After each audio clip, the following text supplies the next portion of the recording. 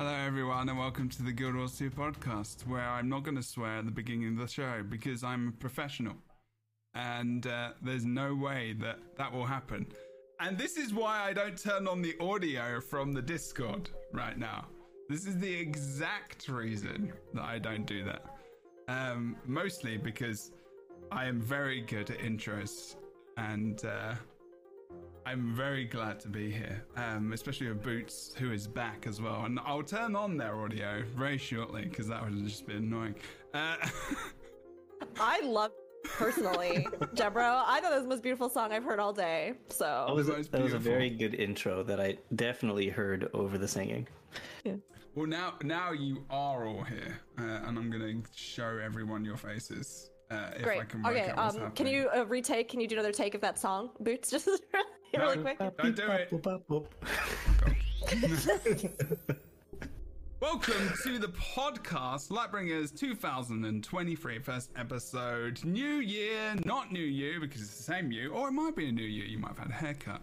I don't know. It can be a new you, is it? I don't know. It's just I'm the same person. I mean, it depends on when you listen to the podcast. But as of those of us who now are sitting here, it is actually a new year. Jebro, you know it's a new year, right? Like you know. New you, also new you. He's saying new year, new you. He's just making sure that we're all the same people. But you know what they say? They say, in the span of about 10 years, every cell in your body is replaced. So it is every day slightly new. Not every cell. Some of the neurological cells you have forever. There you go. Okay. Well, there you go. Yeah, there you go. So there's always a little bit of you that's you, no matter. My hair is definitely replenished very often. Yeah, Jebro's hair cells, they stay forever. Like, no, we don't like. Oh no, they leave. They left before I even. They were just like, I'm not even gonna turn up. I'm just gonna stay away. Yes, 2023. Hello everyone. I hope you're good. Listening to the show. We did our last show as a review of 2022. We did some Q&A, but Bombs Boots will be very sad about that and has been sad about that over the Christmas time. And I was just sending Boots questions to make them feel better that they can answer generally. Welcome back, Boots has a new you, the new rebrand that Jebro's foisted off on you, Bombs. Yeah, I like that. I mean, you could do a lot of clever, fun things with your videos where it's like, hey, it's me and I'm the Bombs. And then you know. There's someone in our community called Bombs. And I was just like, it's B-O-B-O. I don't know. I was just like, we did miss you though. I promise. I did. I feel like a bad rebranding would be Bombs, because if I ever make it big and start doing live shows at theaters or something and everybody's chanting my name, that would clear the room pretty fast. Yeah, you'd really bomb. You'd bomb it. That would be bad. Yeah, Boots, I do want you to know something though. While you were gone on the episodes that I was here on the podcast, I heckled Jebro during the intros. At times, yeah. That was actually often. For you. Just for you. Good job. Thank you. It's my apprentice. I love it. I've learned from the master, so. It is about fairness, and we do like to support each other here by gentle banter. Or kind of sometimes half. Oh god, I don't like you. That was a joke. It was a joke. Lightbringers podcast. Hello, everyone. It is good to see you all in this new year that we are here. And we have people in the chat as well. We have everyone enjoying themselves. We don't have crew, unfortunately. This is our base crew. So we've got kind of Boots, Rookery, Herald, or Fornax, and also Kroof, who is not here due to power issues. Just interpret that how you would like to. And we're going to be talking about Guild Wars 2 in 2023, surprisingly. But also, we're just going to be talking about predictions. It's not going to be Guild Wars 2 in 2023. It's going to be predictions for 2023. I googled, interestingly enough, YouTube. Every start of the new year, I'm always like, all my favorite MMOs in 2023 or 2022, and you're like, how many videos are going to be? There's not actually that many videos for Guild Wars 2 in 2023, because I think it's like a meme thing now, and people are just like, ugh. But there are some people who just make those videos, and you're like, okay, I guess so. I mean, maybe just edit the last one and just put 2023 on instead. I mean, you could do that. The way to do it. It is one way to do it. Hey, did you know Guild Wars 2 won a few awards at the end of the year? We talked about it. Yeah. Well, I'm sorry, I wasn't here. Well, you didn't watch it. How dare you? You didn't watch the app. You didn't watch the podcast. You expect me to watch this? Wow. Wow. We've been over this. Okay, Boots. All right. Well, Jebro, don't let Boots record any advertisements for the podcast, because if the advertisement is just you expect me to listen to this. Yeah. Actually, I kind of like that as a general thing, I guess. Oh my God. Well, Boots, I'm so glad you're back. So glad. Yeah, we are going to talk about Guild Wars 2 predictions as well, because guess what? Fornax's video is kind of a little bit of a influence for this stream title. So what did you talk about in your latest video, Crown Herald? And obviously, I'm sorry, Fornax. And please go and watch Fornax's latest episode. I don't know what your latest release, latest YouTube video, I'm sounding so cool right now. It's always my main priority. What was it entitled? What can you just tell us a little bit about that video, so it gives us a little bit of context? So the video is yes, I remember it briefly. The video is about predictions based off a piece of art that was released with a blog post on the 14th, which kind of was a summation of what happened during the year, and the last paragraph was a little TLDR of what's coming, and saying that they're going to talk about Q1 very soon in the new year. And there was a little picture. Wooden Potatoes picked up on it and talked about some theories, and I shared his theory with my community, or our community. And I also put a couple of theories of my own forward as to where the image indicated that we would be going, i.e. maps, and who the three figures, is that three enigmatic figures shown in the image. And so I put some lore-based ideas as to who they could be. Bang on, pretty much, yeah. It was good. Yeah, because Boots, Wooden Potatoes had done a little bit of and whatnot, but I check out. I think if there's lore stuff that's new or ideas, I go and see you first. No bias whatsoever, because you're on the podcast. But yeah, the video is very good. If you haven't watched the video, go and watch it now. We are going to talk a little bit about that today, but obviously you will have the you'll just have the Crown Herald doing this for you on their channel and doing what they do very well. So please go and check that out in their awesome widescreen legendariness, which is what I'm going to call that, because the visuals are always very cool to look at as well. Because you had like some Lovecraftian kind of video in there as well, and you were talking about tentacle creature. You were talking about all the things. I was like, okay, cool. I forgot that you kind of go into all these other realms and you compare it to other kind of lore and canon in other games or movies, and think, what can we have next, and relate it to other stuff that's in Guild Wars 2 and kind of really get people excited. I was like, yeah, I want to have like a massive tentacle creature in Guild Wars 2 coming out of the sea and like destroying everything. That'd be sick. And then I was like, yeah, okay, well, this is good. It's getting me pumped and excited. This is what these videos are about, right? And these podcasts that we do. So how much Jebro loves tentacles. Yeah, we've talked about it a lot and in depth. It's odd. It's very strange how much we talk about it because of Jebro. Yeah, I agree. I can't say anything because I promised to be a good girl this episode. So well, it's not good. Carry on. YouTube we may be swearing a little bit less because YouTube kind of is demonetizing a lot of people for swearing a lot, and I'm not sure how much this means. I'm a family-friendly YouTuber. You are. This is a family-adjacent podcast. I don't think I swear in the things. Yeah, I don't think I swear.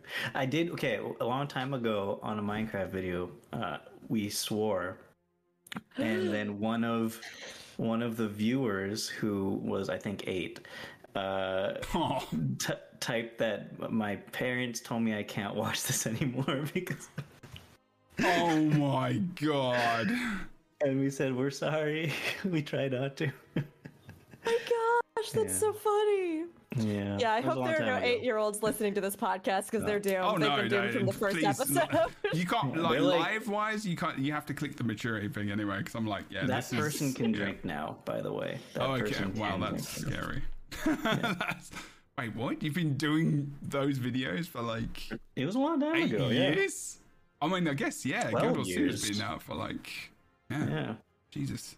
Forget sometimes, right? It's been a while. Been a while. Okay, and on that note, let's talk about a little bit of Guild Wars 2 news that's come out over the last couple of days, because we're only back. I mean, I would say that a lot of people in dev probably aren't even back from holidays yet. They take that first kind of week off, maybe. It just depends, really. But they did have a little bit of information out, because they are coming out with the new the event next week. What's the event next week? I thought I'd put this in there. Oh, the Lunar New Year. I did put it in there. Good. Yes. In 2023 next week. So they're going to be talking about all the events that are coming back and whatnot. Lunar New Year. It's not normally that different. You open a bunch of envelopes and do events and stuff. It's cool, I guess. I don't know. It's not one of my favorites. Honestly, Winter's Day, I like the Winter's event. It's not bad. It's a good jumping puzzle. With the Winter's Day one? Yeah. I really like that. I like the PvP stuff in there the most, honestly. Yeah. I love the decorations and things and the rewards from New Year's Festival. Like, I think those are really fun and really, like, they're quirky but also beautiful. And I was curious to see if this year, with Cantha playing such a large role, if they were gonna do something even more for it, because sometimes it does feel like it's kind of the follow-up to the Winter's Day event. You know, it's like, oh yes, we do have a lot of players that celebrate New Year's and might even celebrate it more than they do like other holidays that fall during the winter season. But as with many games, it seems like the poor Lunar New Year's event oftentimes has to kind of like follow up on the coattails of whatever the really big explosion is for the, you know, Winter's Day holiday fest kind of thing. Yeah. Sorry. Do you think that they'll actually decorate New Kaing City? So. It just makes sense to. I hope they do. Yeah, I hope they do too. We talked about that, didn't we? We're like very briefly when we did the event stream. We're like, oh yeah, we hope they do that. I mean, they should they? They should. Yeah, I mean, yeah. They probably should do that. Well, like they have 3 days ago, they have the post about it here, and they're saying that Tyrians are celebrating the beginning of the year of the rabbit with fireworks, games, delicious Canthan food, and prizes. It's going to be decorated with Canthan decorations. So it's at least telling you that these are all from Cantha. Okay. But it does sound like it's still just Divinity's Reach, unless they're not writing about it being also in New Kaineng. Okay. Have a look. Yeah. I'm going to bring up the post so people can see. It would be very strange if Divinity's Reach is decorated with Canthan decorations for Lunar New Year, but there's nothing in Cantha. Yeah, but Cantha has nothing. Like, they just don't celebrate it for whatever reason. I mean, it makes sense as to why, right? Like, why the events happen in mainland Tyria and oftentimes between the major cities there, because of the fact that, like, new players, that's really where they get to access it. So you're not like gating it behind expansions or other stuff. But it does raise an interesting question as far as the comprehensive kind of feel, culture, and lore of the world goes, because I mean, I think we touched on this not too long ago, the concept or idea, or at least I've talked about it recently, where like, hey, we have all these amazing, interesting, diverse lands. It makes sense that they would all have their own different celebrations or holidays or festivals or incredible things that would influence that. So it's tough because from a playing standpoint, you want players to be able to do the holidays and just be able to get into them and have fun. But from like a world continuity and immersion standpoint, it's super weird if every single nation's holidays are only celebrated in Divinity's Beach or Lion's Arch. It's like, so, but if it doesn't show up with new decorations and stuff in Cantha, does that mean Lunar New Year is basically the St. Patrick's Day of Tyria? Because I mean, St. Patrick's Day, I think, is more of a North American thing than it is a Irish thing, as far as I understand it. Oh my God, no. No? No. St. Patrick's Day is huge in Ireland. Everyone goes to Ireland for St. Patrick's Day as well. It's huge in England. Oh yeah, it's huge in the UK as well. It's huge in Europe, to be fair. It's huge in even Australia, and it's just huge around the world. It's just a good excuse to get. I know it's huge all around the world. I've heard several people say, I mean, not from Irish people, so I mean, there's probably where I went wrong. Yeah. But I've heard several people say that there's larger celebrations outside of Ireland than there are in Ireland. Yeah, I guess Ireland is like also not that big as well. Like I was in Dublin one year at St. Paddy's Day, but not for St. Paddy's Day. Like, we were there because I was living in London at the time, and we had a break from our conservatory program. So we were like, hey, we'll go travel to Dublin and see some stuff and do some things. So like, it definitely was chaotic from what I remember, but I got the impression, and I don't know if this is correct, but I got the impression that it was mostly people from other countries that flew to Ireland to then have this huge blowout. I don't know. I mean, like, they're probably just doing it most of the time anyway, because just like, you know. But maybe that's what it's like in Cantha for the New Year. Maybe. I don't know. I feel like America is more bombastic with its celebrations. Oh, yes. Oh yeah. We dye the river green here for St. Patrick's Day in Chicago. Oh yeah, you would. Like, Chicago is really Irish. Like, I think they do a lot of it. Chicago and Boston, and I think maybe also New York. Oh, okay, maybe St. Patrick's Day. Maybe I didn't know how big they were. Actually, probably. I was going to say Ireland probably can't be asked to do that stuff. Honestly, I was like, you know, I don't think England would. I don't necessarily like massively celebrate it or anything, or go like out of our way to celebrate it during the year. But yeah, it is interesting. And I mean, a lot of Cantha has had commentary that I think has been really cool to see in a game as well, where they acknowledge almost the fact of diaspora, even with the borders being closed and stuff like that. I mean, Jory has such a lovely arc about her like coming back and trying to decide if she even wants to connect with that part of her, you know, history, when her sister was the one who always felt much more strongly drawn to that connection to culture. And I think the range that you see as well between like the Kurziks and Lux in like current day, and the ancestors that, you know, are currently living, how they relate to that. So like, all of that to say, I think Guild Wars 2 is a game that oftentimes does have really interesting and layered commentary about stuff like that, including something like a holiday that gets repurposed or celebrated elsewhere.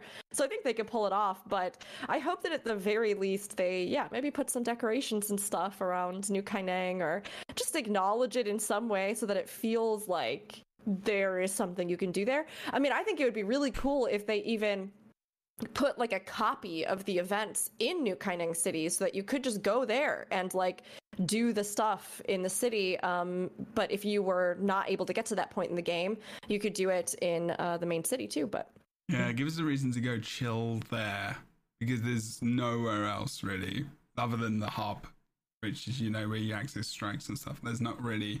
It's just like Lion's Arch. Everyone just goes to Lion's Arch, or they go to Divinity's Reach, which is where the events are and whatnot. Okay. Okay. The event's always been, Lunar New Year's always like kind of like, I don't really aim for the skins or anything. I sometimes go for the achievements, but that's just a personal thing. The Dragon Ball game's all right. The dodgeball thing, that's kind of fun actually. Okay.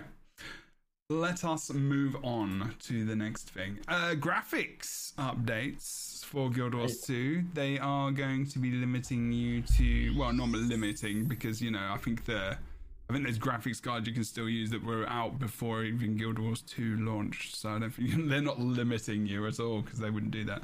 I wonder if I've got the post here, but they're just doing a general update. I don't really need to talk too much to that, to be fair. I don't think that's not a massive they're thing. Basically making it so that the DirectX 11 is the baseline now, instead of DirectX 9. So if you don't have a graphics card that runs DirectX 11, it won't be able to run Guild Wars 2 anymore.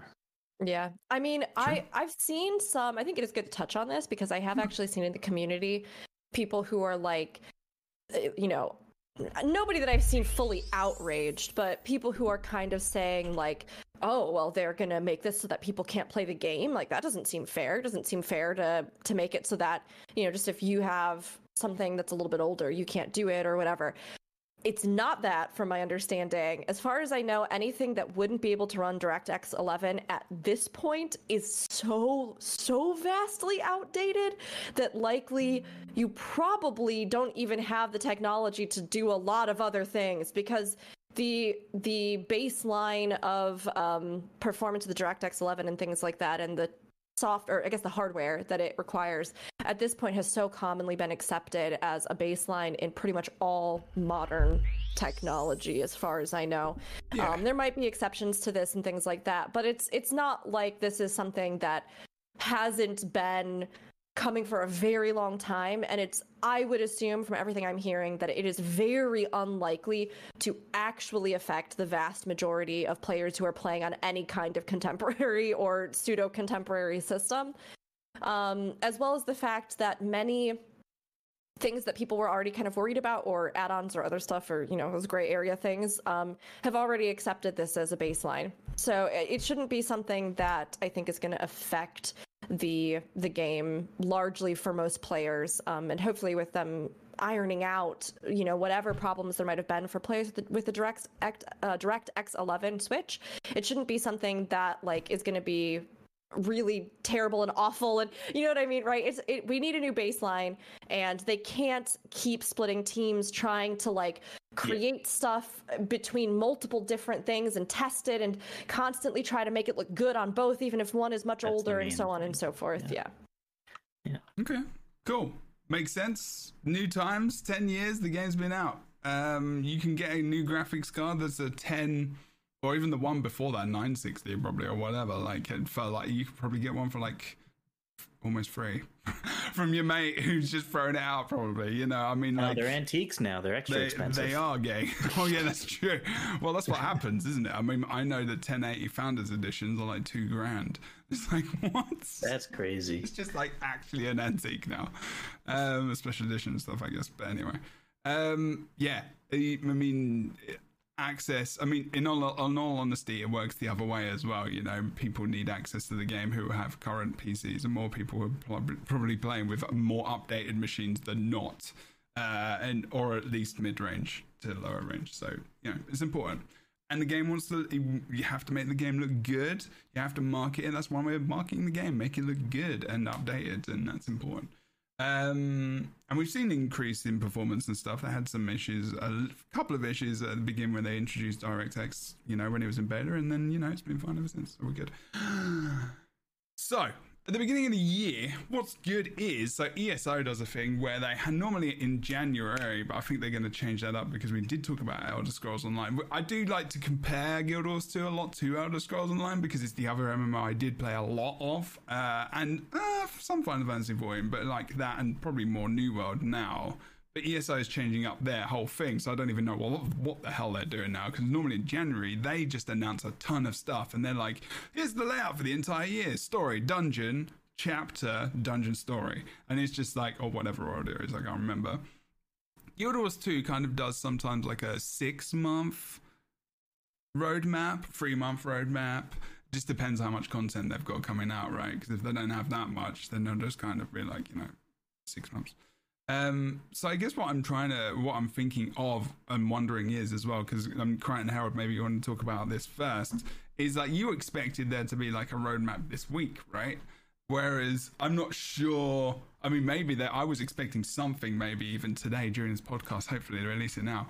It would have been released by now if it was going to be out. Did you expect there to be a kind of roadmap this week? And like, are you kind of disappointed that there might not be, or not? Because your video is going to be watched more now, apparently, according to you. Yeah, that's the one thing. Yeah, I genuinely was. I watched I think it was a live stream with Wood and Potatoes, and he was talking about that theory, and he mentioned the video, the new image. So I popped onto the site, saw it, and thought, oh, I wonder. So I just like kind of dived in and did some research about who it could be. I thought his idea was really interesting, and I completely missed the quest line, the the achievement line that he had stumbled on, and he said that it was one of the most exciting things that he'd found in the expansion, this sort of seedy underbelly. Sorry, spoilers ahead. This seedy underbelly of ancient ministers who might be like the immortal Illuminati of Cantha. And I thought, oh, that's amazing. So I thought, and then I found some reference to some legendary Lux and demigoddesses that it could be. And of course, there's my desperate desire to have some Lovecraftian monsters in the game. So I kind of threw a video together, did a bit of research on the wiki, which is amazing. Thank you guys for always maintaining that, and put it out. And I was like rushed to get that out. I did that in like 2 days because I wanted to get it out before their big Q1 blog post proved every single thing that I'd written wrong, as it invariably does. And it just hasn't arrived yet. And I've been checking on the daily because I said, look, as soon as I actually find out what they're going to be doing, I'll make a video, in the spirit of actually making some content. And sure, why not? Yeah, why not? Yeah, maybe. But it hasn't arrived yet. The only thing that's arrived is the update about DX11 and some obsolescence, which will affect hardly anybody because, goodness me. The law requirements are actually quite impressive for how good the game can look. I think they do a pretty excellent job. But yeah, I was quite surprised. Do we all think that there will be a roadmap? Did they say there will be a roadmap specifically? I can't remember in the post. They didn't say roadmap. But maybe we have an expectation that there will be. They said we'll be back early next year. Yeah. Okay. To talk about our Q1 plans. Should there be a roadmap, do you think? I mean, is our roadmap the best way to communicate what's coming up in the future? Is it a good way for us to get excited? A Q1 roadmap. I think it's going to be, one of those little image graphics that say, dunga, dunga, dunga. Can you do that again, please? Dunga, dunga, dunga, dunga. It's going to be 4 panels, one image that has 4 panels in it that list out 4 certain panels. things that they do. Oh, sorry, 3 panels. No, it can be 4. I just 4 panels. Whatever you want it to be. Yeah, I mean, it's not something that I think we've seen other MMOs completely abandon. I mean, ESO does that roadmap sort of more style thing, right? Too, I think, with some of their plans and content stuff. So like having the roadmap, I don't think inherently in and of itself is bad. I think it's nice to have some kind of visual where you can very clearly see, hey, this is what's coming, especially in games that maybe don't have as predictable of a cadence as certain others, right? Like in 14, you will almost always know. You're like, oh, it's a 0.5 patch. That means that we get blank, blank, blank. It's a such and such in the cycle. That means that we get a new raid. That means that we get blank. And of course, they still will introduce new stuff into that.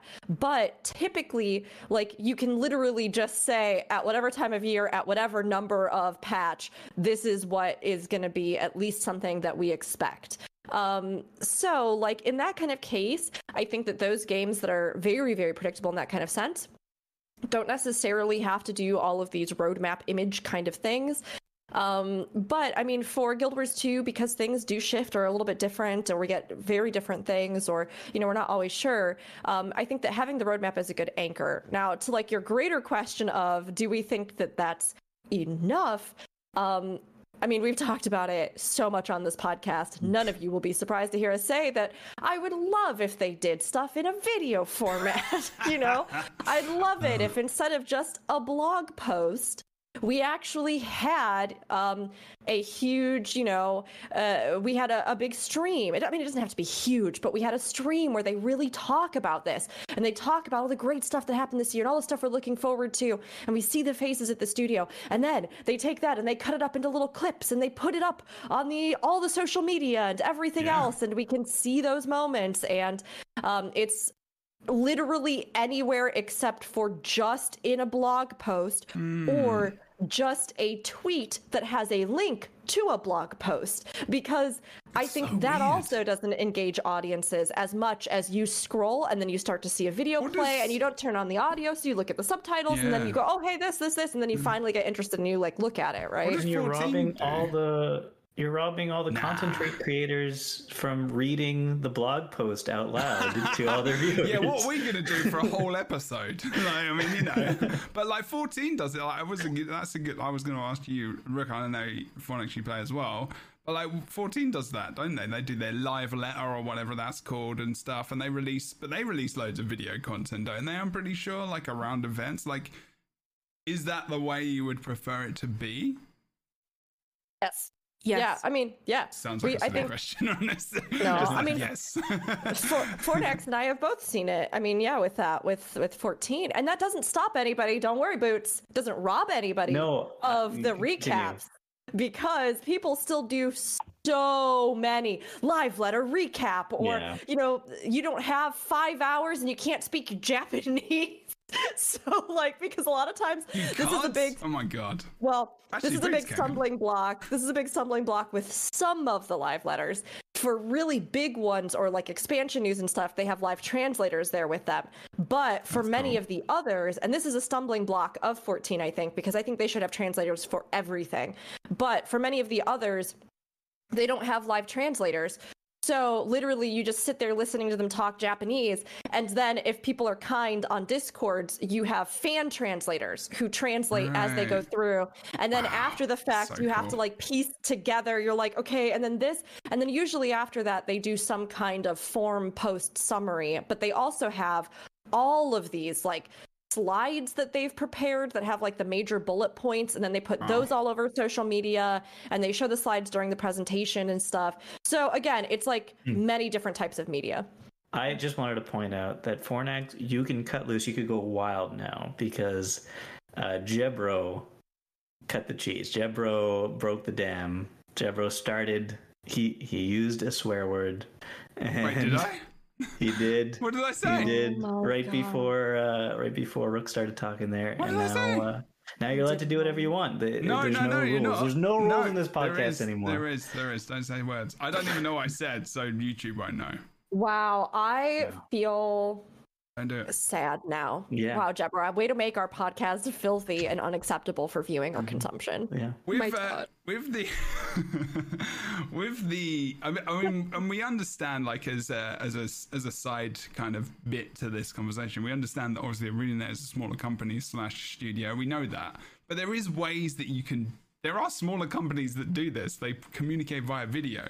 I'm going to give you a really good example of an indie studio that actually with a game called Deep Rock Galactic, it's basically dwarfs mining in space, but they produce like a lot of video content where they explain to you what's going on with like battle pass, with like new content, and they get people really excited for the game. And it's just all it is it takes video content. TikTok is massive, and there is a reason why this platform is so popular, because people take small bite-sized chunks in easier, and they just go from one thing to the next. You know, we know this is just the way it is now.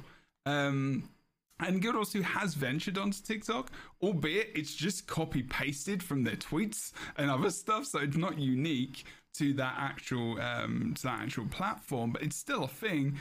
But it's just advertising things like the gem store or the expansion, or you can, just the generic stuff. So it really would be good to just be like, have that stream, be like, here's a small teaser trailer for the Living World, cool, but here it is on all these different platforms, here's us talking about it. And they used to do things like talking about the sound in Guild Wars 2 and everything else. Really want to see some of that stuff come back. I would love to see some more behind the scenes stuff as well. That's always good. And they do so well with that at the conventions, but they don't do that live now anymore at the studio, which is odd. But I mean, I think the big thing is that video as a platform just has so much that is mineable about it, in a sense. Yeah. Like, as far as like if you're mining for gold when it comes to social media and dissemination of information, right? Mm-hmm. Because you have the actual information itself. Then, like you said, you have the people who are communicating it. You have all those little clips and snippets. Yeah. You have the actual response and memory of watching those people or those things or that visually taking in the information. So you have the actual like information itself that you auditorily took in, the music or whatever it is, all that kind of stuff. Then you have the actual like video, the people that are in it, if there are people. And then we get silly stuff like the memes and the water bottles and the, all this kind of stuff where, again, it's like one piece of advertising gets echoed by the community in a ton of different ways. You have people talking about the music from it, the memes from it, the jokes, the clips, the reaction images. And I think there's so much more that can be mined out of that versus something like these blog posts where you can read the text and you can share the picture. And like that's really it, right? There's not anything else. There's not like a connection. There's not an empathy response. There's not memes really, unless they've just put something silly in the blog post Yeah, the only other thing you could take from it, a blog post, is really like nitpicking on the phrasing of things in a lot of ways. So yeah, it was just not always a positive thing. And it's good to like. It's good to have the, I guess, the freedom and the room to move outside of moving images. I get that how you can explore things a little bit more just through having words and just interpret it in any way, shape or form. Because if you have an image there, it's more centric to that, right?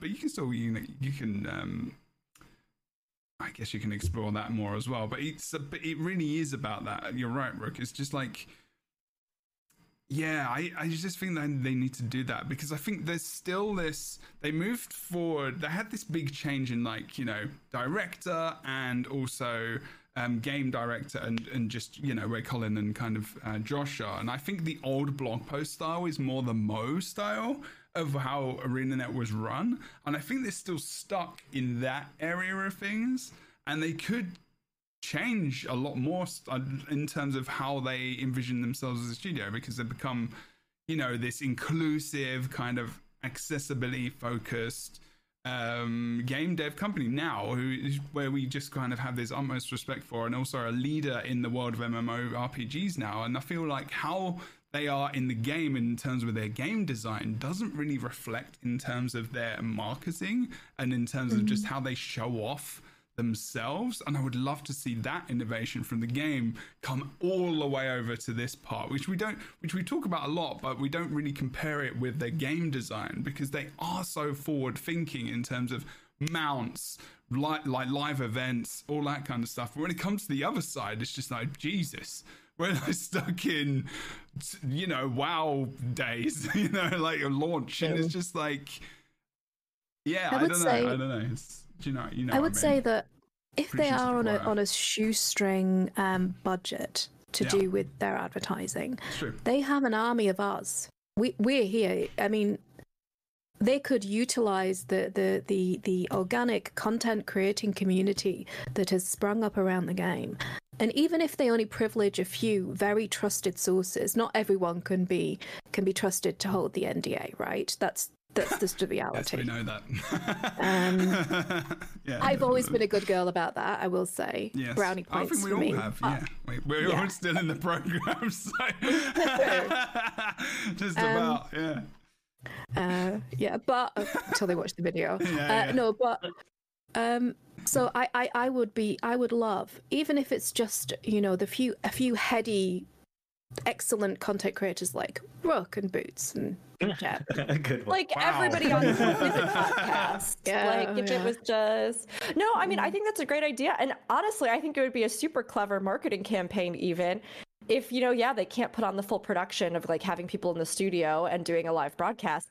Yeah. In the past, they have done things like clipping, partners' reactions to like Living Season 4 with the stuff that happens in it. That one big moment. I don't want to spoil it like blatantly for people, but like they disseminated clips. They disseminated clips of creators. Yeah. I mean, how cool would it be to do something like a creator reaction video where they gave us all different snippets of big stuff that was to come and then had us record reactions and then put that like out. Of course, it's tough because like you said, I think the biggest thing is NDAs and all kinds of stuff like that, where if you are in-house in company, that has a lot of other protections with it.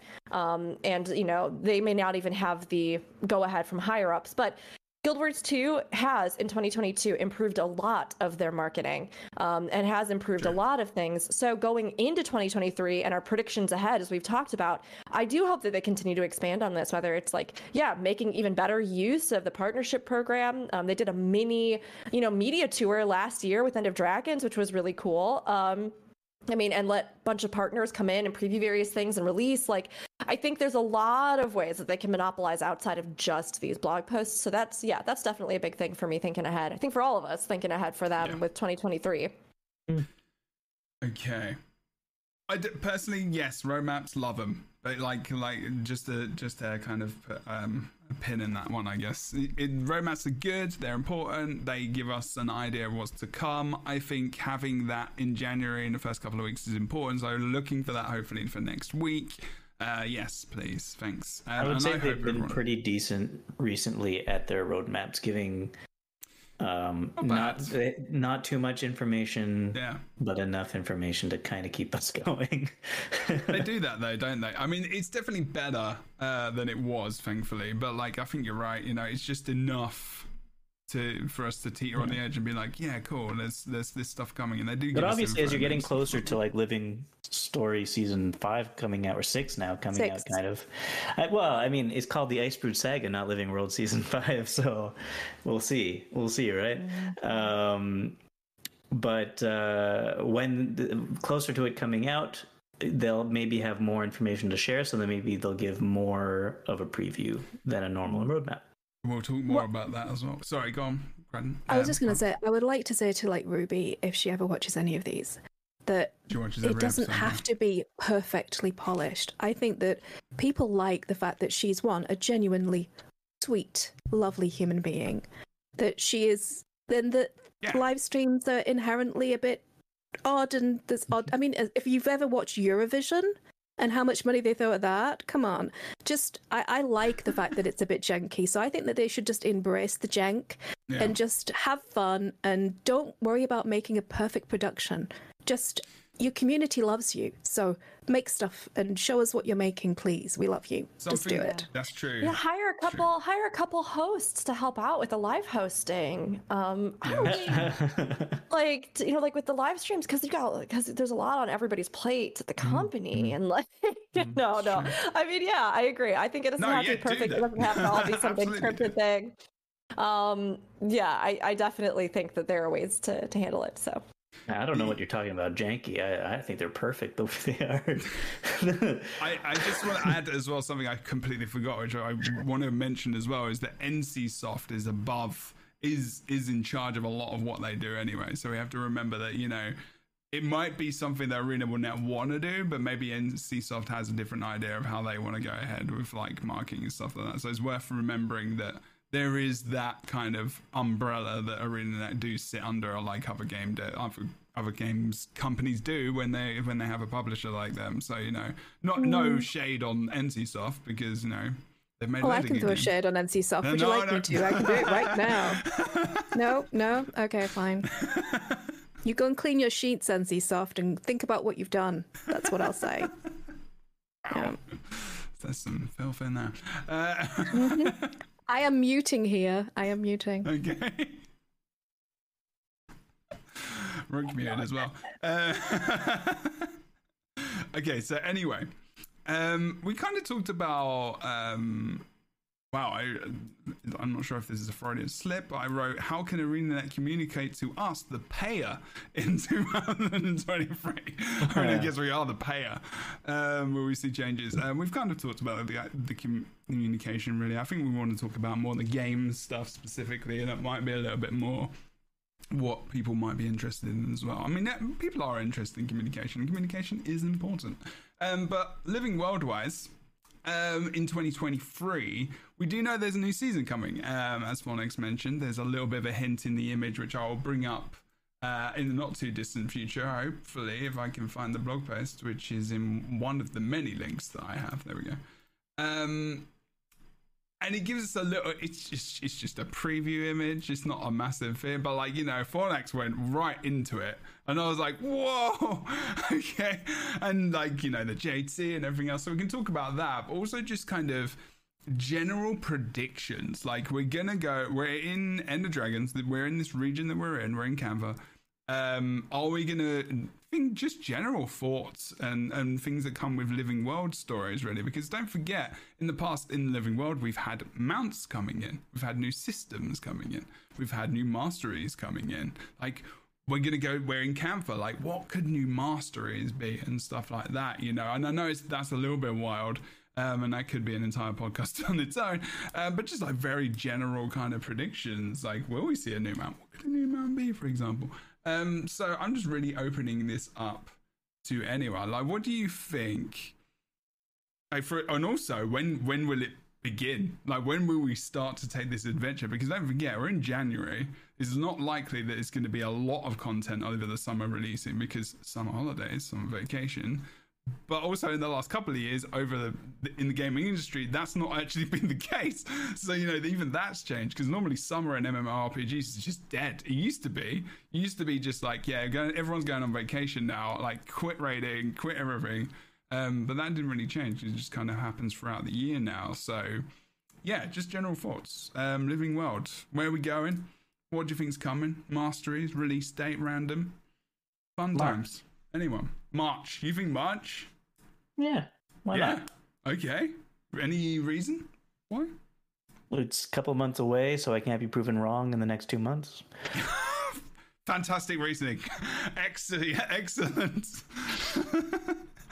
I'm going to say February. Damn it. You think February? No, you win. No, you got to say a day now. Actually, maybe we should write these down. Maybe we should write these down, actually. I might do that. Well, how about for my birthday on the 12th? Your birthday is the 12th of February? Of January? Yeah. Oh, okay. February. Okay. Same as Lincoln, I believe.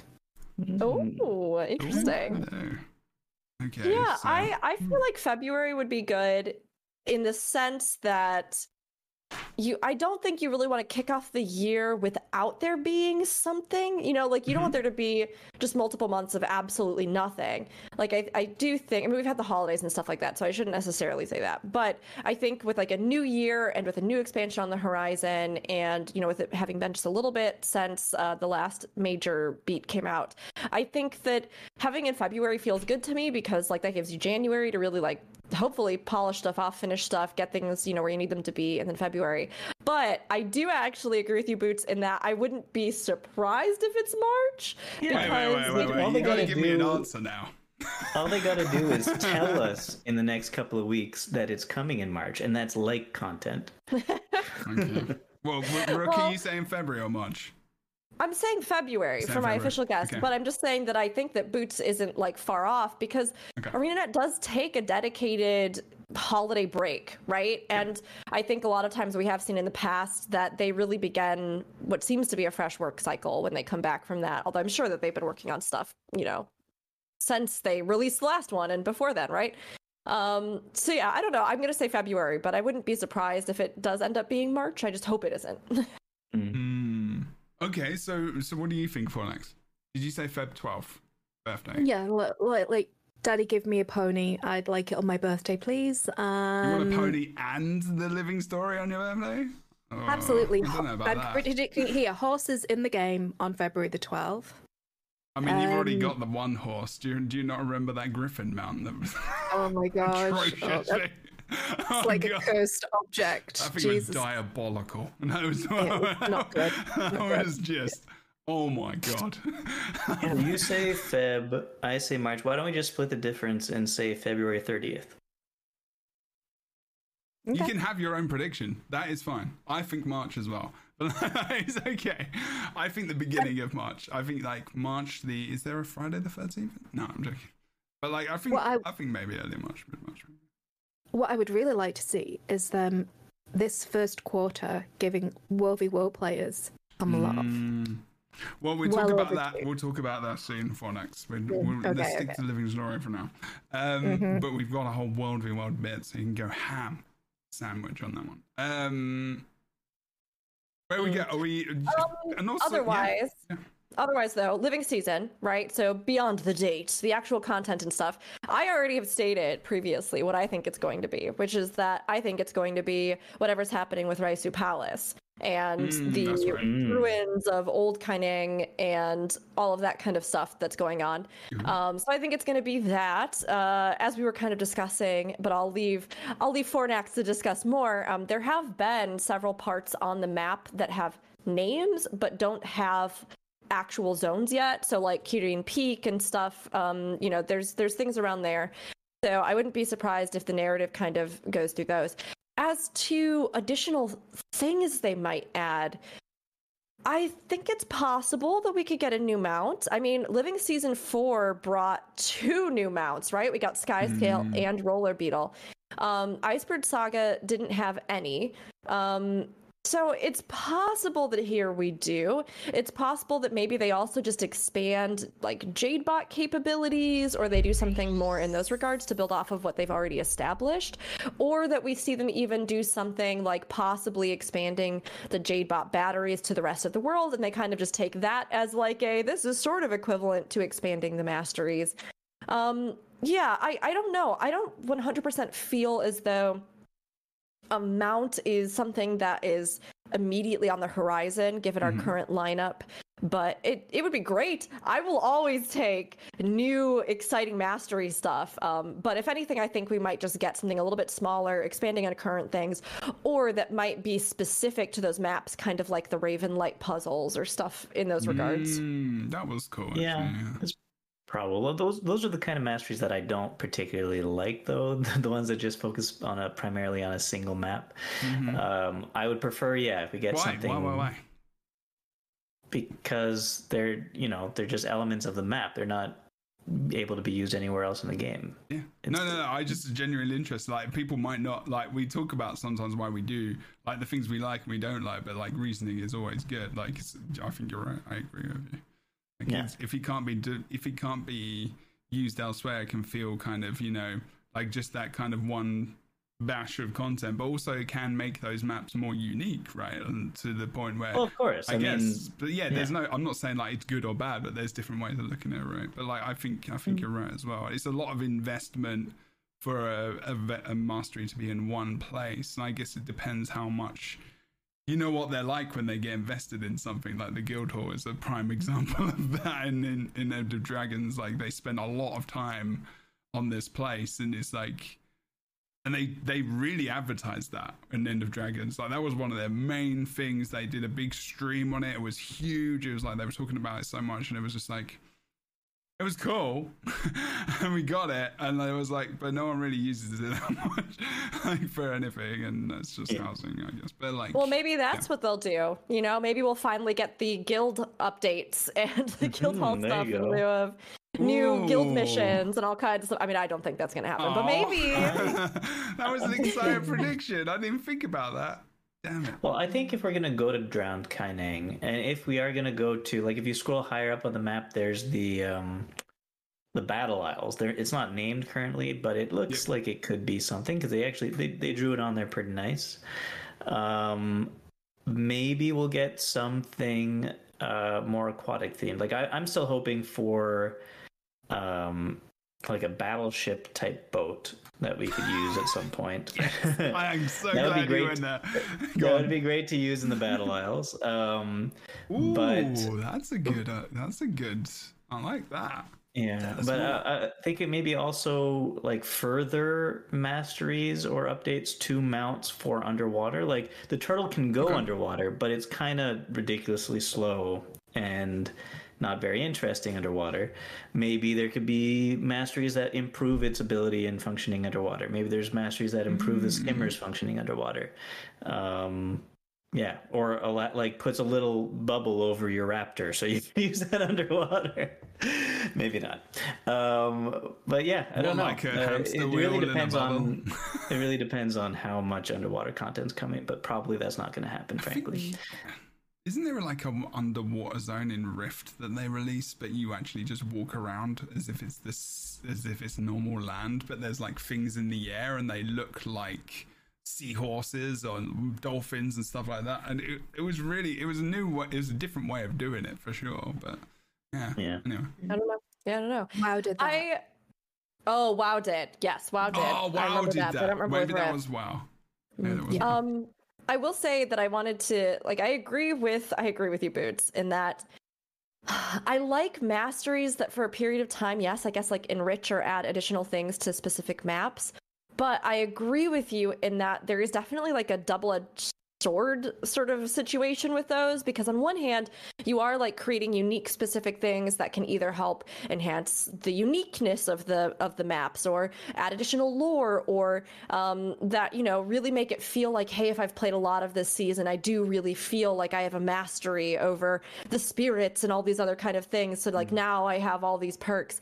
But one thing that did happen recently that, as you were saying, that made me think of it, is that I was taking in, like, our raid group was going in, and there was a night where I had a few people down over the holidays and stuff, and we were like, oh, hey, well, let's just do strike missions. So we went through and did the strikes, and we started with the Icebird Saga ones, and when we went through those, they still have the colored chests at the end, the, like, unlocked ones, and, like, you do still get other rewards, but we were playing with players that hadn't, like, done all of the Icebird Saga stuff. And, you know, they were excited to go in and do these, but then there was this immediate bad experience because they went, why can't I use those chests? And we were like, oh, because you have to have the mastery and stuff. And they were like, so you all just get more than me just because you just get more?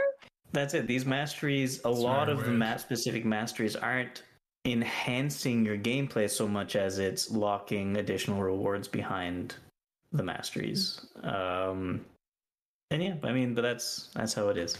That's one of the reasons I don't like it. Yeah, it's weird because it's like, on one hand, it is nice because you do feel like, yeah, you have done a lot and you get more for it. You know, like, in theory, you're just like, okay, well, then just go play that season. But again, like, there's just this weird loop, right? Where then people are like, but I don't really want to go back. And then they go back, and then maybe there's not that many people in that content. Although, again, Guild Wars 2, I think, has some of the most active and run and older content out of any MMO that I play. But, like, then, you know, you're trying to just grind this stuff for what? So you can just get, like, another chest, and if you do those strikes again, okay, well, I don't know if I really want to do that. And then, like, it just creates this weird cycle. So I just wanted to make some commentary about that specifically because I think for those of us who play through everything and consume it and spend a lot of time on the maps as we go through the entire history of the game, it's not something that I think we always have that perspective, but I saw immediately how it created a negative feeling for players that didn't have that compared to others who did.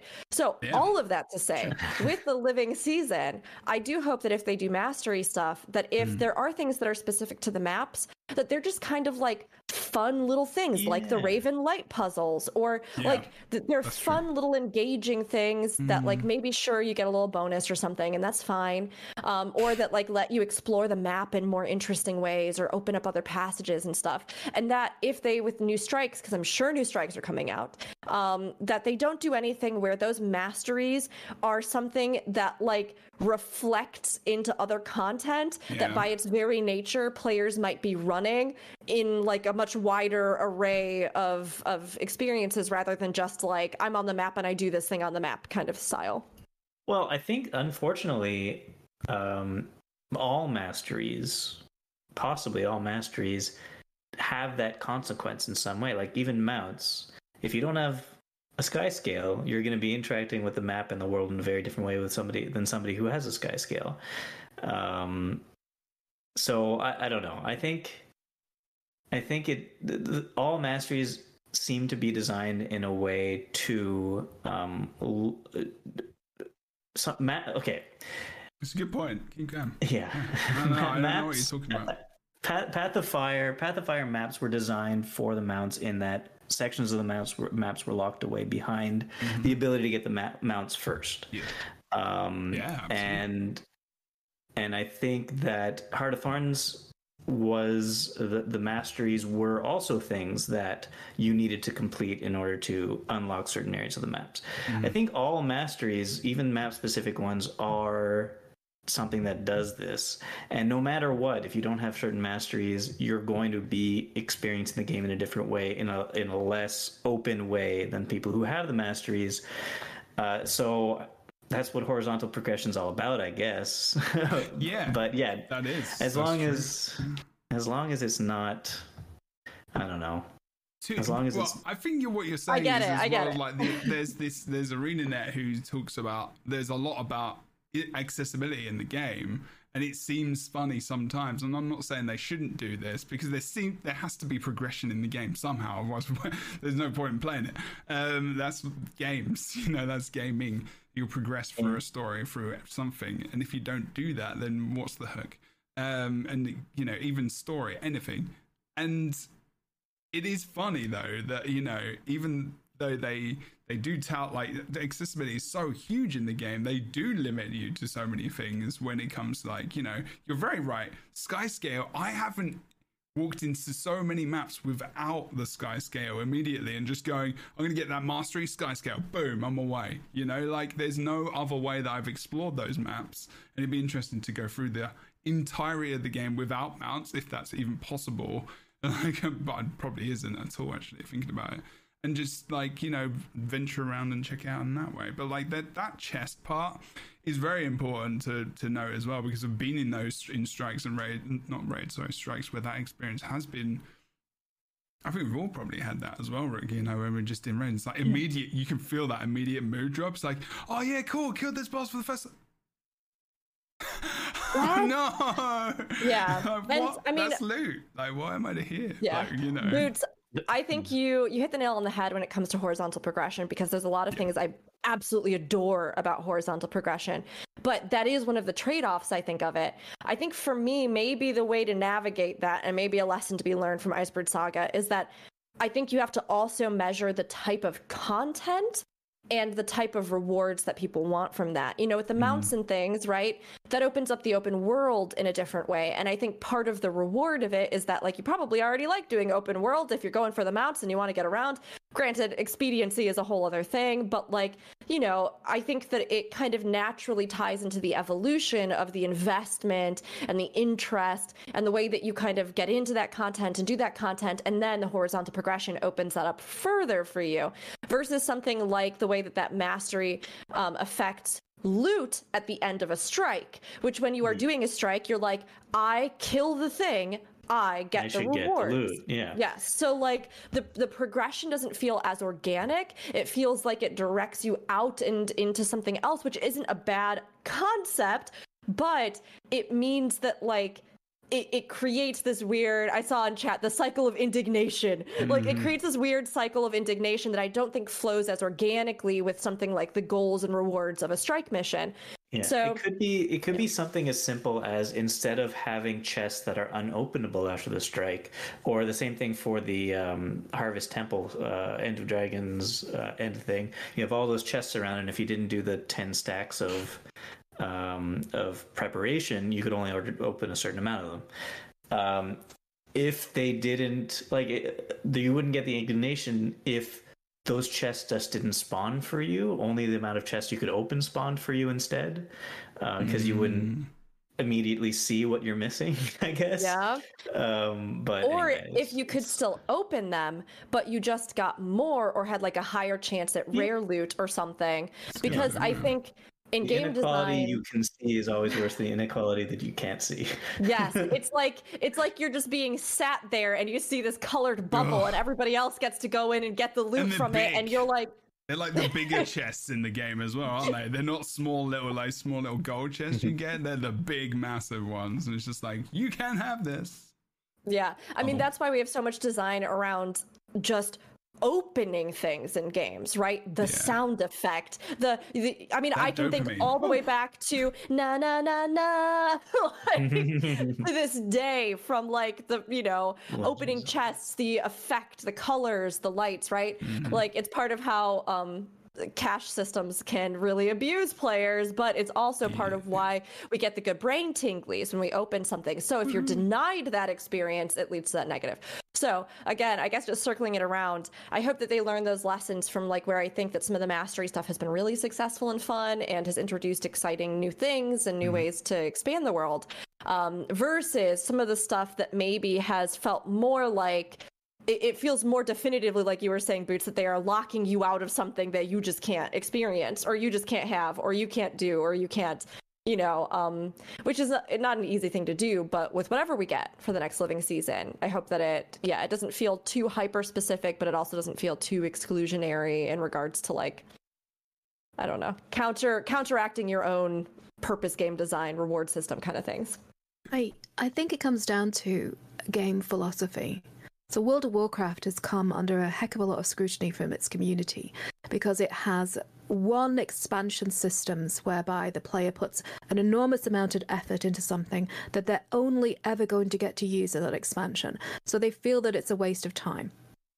But but Guild Wars has always privileged evergreen content, right? So once you unlock a mount and you have those mount skills unlocked, it's account wide, you can use it everywhere. That's good. Yeah. And I think that they had a bit of a shift in philosophy. I feel like the Icebrood Saga is kind of sticking out here like a sore thumb, to be honest. I think that they tried to go in a different direction. I think that they had internal constraints as well. There was a lot of real world turmoil going on in the studio at the time, and I always felt like the Icebrood Saga was what did Bilbo say? Too little butter spread over too much bread, right? They were trying to kind of piece out the content. Amazing. Sorry, they were trying to piece out the content. Apologize, please. And they were kind of gating it, and they put in an inordinate amount of hoops for us to jump through to give us something to do, and it's not necessarily a bad thing. But now, in retrospect, in comparison to the longevity and the ubiquity of the other systems that they put in, it's a bit odd now. But I do agree with you guys that I think that I don't see them adding any more new mounts necessarily until the next expansion, if they decide to. But I could see them doing what they did with the Icebrood Saga, which is like adding different abilities to your mounts and adding like new kind of chains so that we can get additional utility out of them. And I would love to see some sort of I'm hoping that it's not necessarily a lot of fighting mechanics inside the sort of aquatic content of the Drowned City. I would much rather have a sort of Indiana Jones, Lara Croft kind of experience whereby we're puzzle solving and we're discovering hidden chambers and kind of exploring this city that is like it's almost like it's like Atlantis, you know. There could be magic. There could be all sorts. So you don't know. The Lagos could have moved in. It would be wonderful, right? Yeah. That's what I want. But that's the kind of gameplay that I personally privilege. I like exploration and story and kind of treasure hunt mechanics with lots of shinies. That's my bag. Do you want meta? Do you want meta events, Fornax? Like like Drizzlewood? Sorry. Hi, I'm Fornax. Yes. No. Sorry. Go ahead. I like, as long as it's not completely a meta map. I'm fine. Okay. Because it leans, because everything is then slanted towards tipping the meta, and you can't have that kind of more relaxed, enjoyable, just running through the map, enjoying yourself. So it's a balance, isn't it? Now hear me out. I know what what rookie. Sorry, now you've called yourself Fornax. I'm like, you're Fornax now as well, apparently. But I know what you're going to say, and I'm glad that there's these differences because I think there is a difference of opinion here. So go for it. Or maybe. I don't know. I don't know if you know what I'm going to say, Jabra. I'm about to say something pretty different, I think. Go on. But maybe. I mean, you know me for a while now. My thought was that I agree, actually, with what you're saying, because one thing that I did feel about End of Dragons was that there's so much to discover on all these maps, and they're so beautiful, right? But I wanted that experience that you also love in games, Fornax, which is that like I go to a new place and I get to know it, right? Like I get to explore, and whether that's, you know, diving in ruins and picking up pieces of ancient history and relics and exploring that, or it's wandering a city in a place far from home and I want to learn about how the people live here and I want to see the attractions and eat the food and do the things, right? So one thing that I did feel about End of Dragons is that all the maps were fantastic. And I think Setong feels to me the most exploratory in that there's so many things to explore and discover and bits of lore and little side quests and this thing and that thing. And then when the meta happens, it's there, but it doesn't feel like you were saying, the whole map is slanted towards that. Versus, I think, many of the other zones, especially Poor Kaining City, which really feels like it's gorgeous and they use it as a set piece for story quests, but it is largely just kind of one big thing for the meta that exists there in a lot of ways. And that like maybe many of the other city flare aspects of it, I feel like got pushed out of the way to make room for what would be a massive dynamic event chain that would have to happen in it. So I would love it if in the living season, because I was going to ask you all as well, and I'll pose this question and I'm curious to hear what you think. If we think that they're going to return to a map for every single installment, and then if not, I was thinking as well, like, I would love it if they did something like where we get a map that is all side quest based, like story, questing, characters. Of course, there could still be dynamic events on questing? Like questing. And like maybe the companions that you have with you even have their own little thing that, you know, you can explore or do on the map. Like Yao wants to look into the technology of something and so wants to. And you have these side quest journeys that you take. And so there's no meta as we would consider it. Yep. It's all the quests you do. And then another map that would come out that would be like, here's all the meta. And there's a huge meta on it. And we've got a Drizzlewood situation. And it's all like really, you know, tightly knit around that. But there's still some exploratory stuff and things. I would kind of like to see them play with that formula, I think, personally. And I don't think they have to do maps for every single release. But even if they did some of those, like, two-parter maps and one half was questing and then you got a meta on the second half or something, I think I would even be down for that. I don't know. I think that's a great idea. If they don't do a map for every episode, and instead for one episode just add a door to every building in New Kaining City with at least one room to go into, that'd be great. That's weird, isn't it? Like, you know, in like Elder Scrolls Online and other MMOs, you can like go into houses and stuff in cities and like view them. And like, you know, in New World right now, I have a house which is currently on display in one of the towns, and you can go and visit it because it's got the highest point score. Because I've got some epic things in there. So in New World, it's a very fun thing, and if you don't know, is in one of the towns, you can buy different houses, and on the server, if your house has the highest point score, it gets shown, the front gets shown off. So you can actually go into that person's house, you can go to anyone's house and see all their decorations. Thank you, Really Geek, for the thing, but for all the crafting, because that was not me. But it looks very good, and you can just go in, and it really does open up your imagination into the world of how people live in the world, like what they do, you know, where they go to sleep, where they wake up, where their routine, and you know, just silly things like things hanging from the, you know, just art on the wall. Like what art do people have in Guild Wars 2, you know?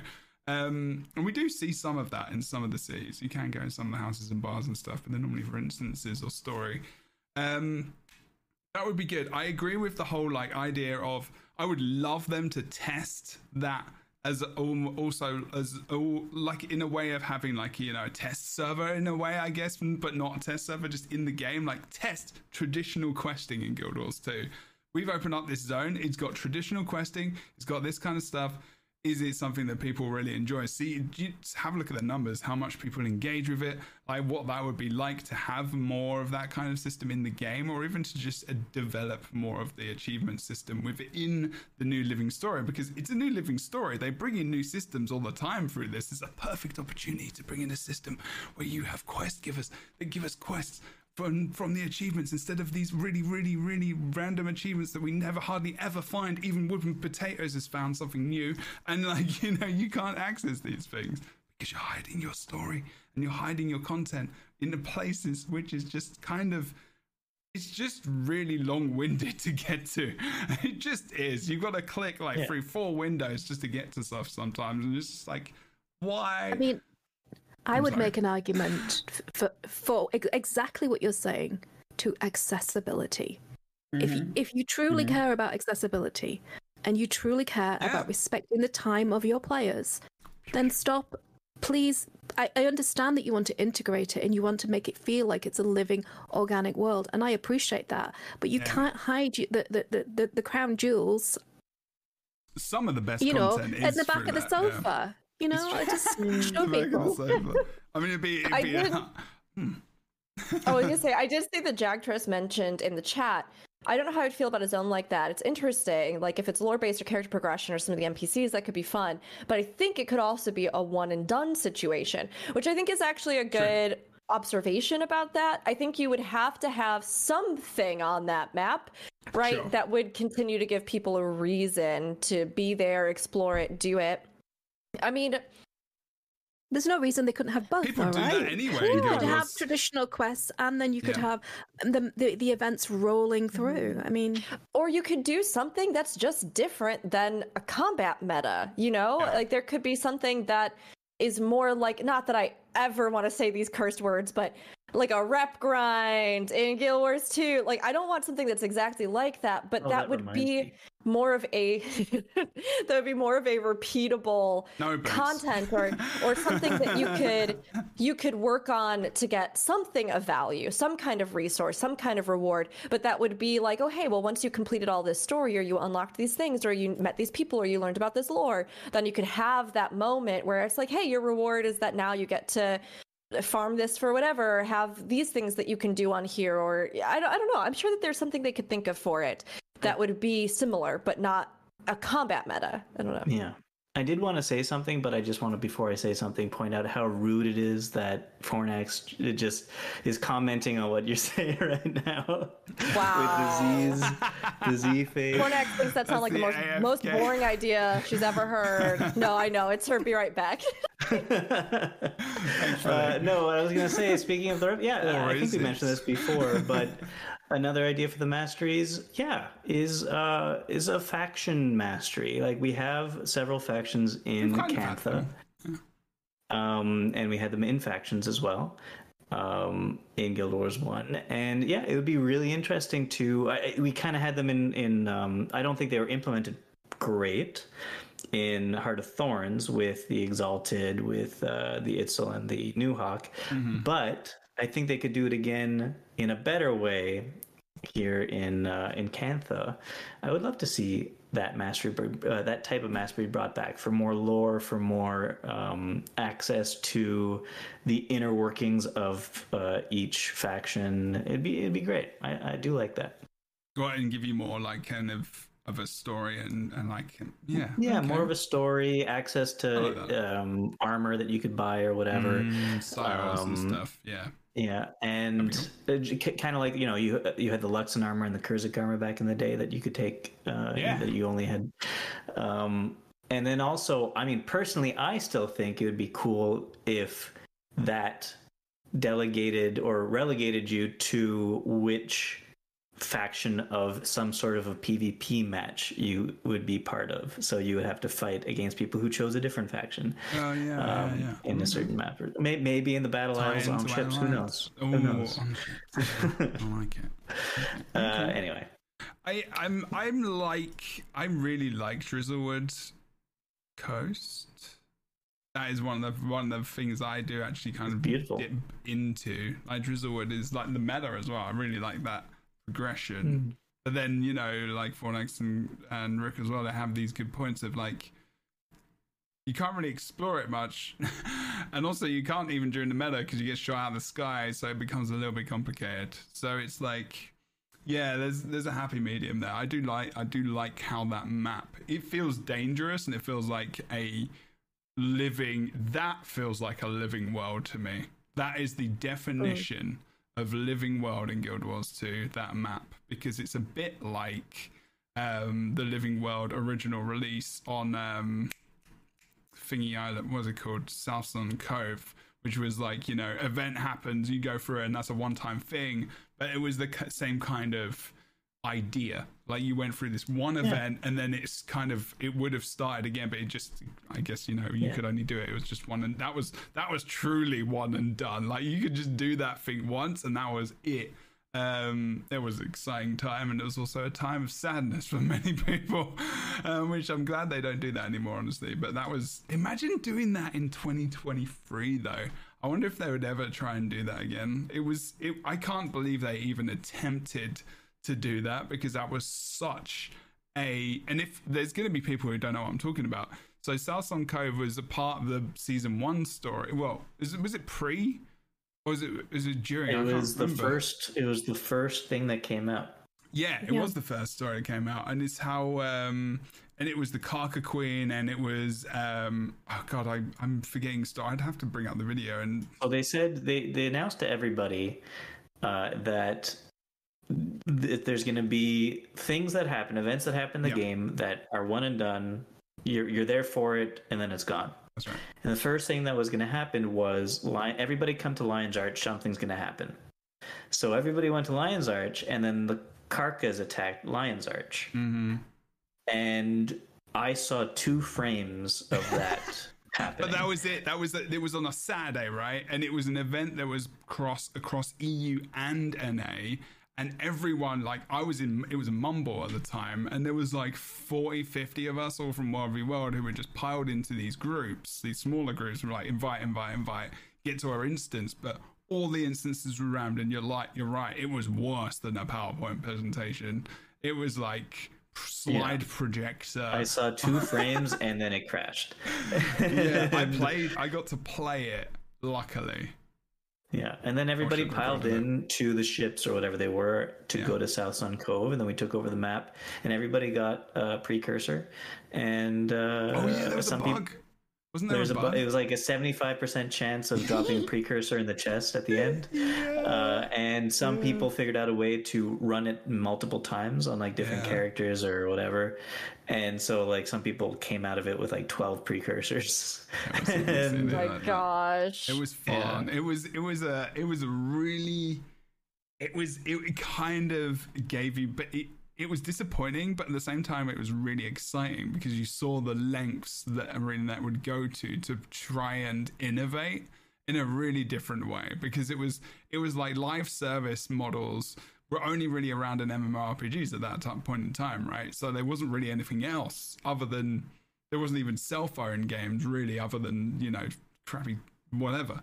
And so it was like, that was the live service model. And Destiny, I don't think Destiny was out or anything like that. It might have started to come out by then.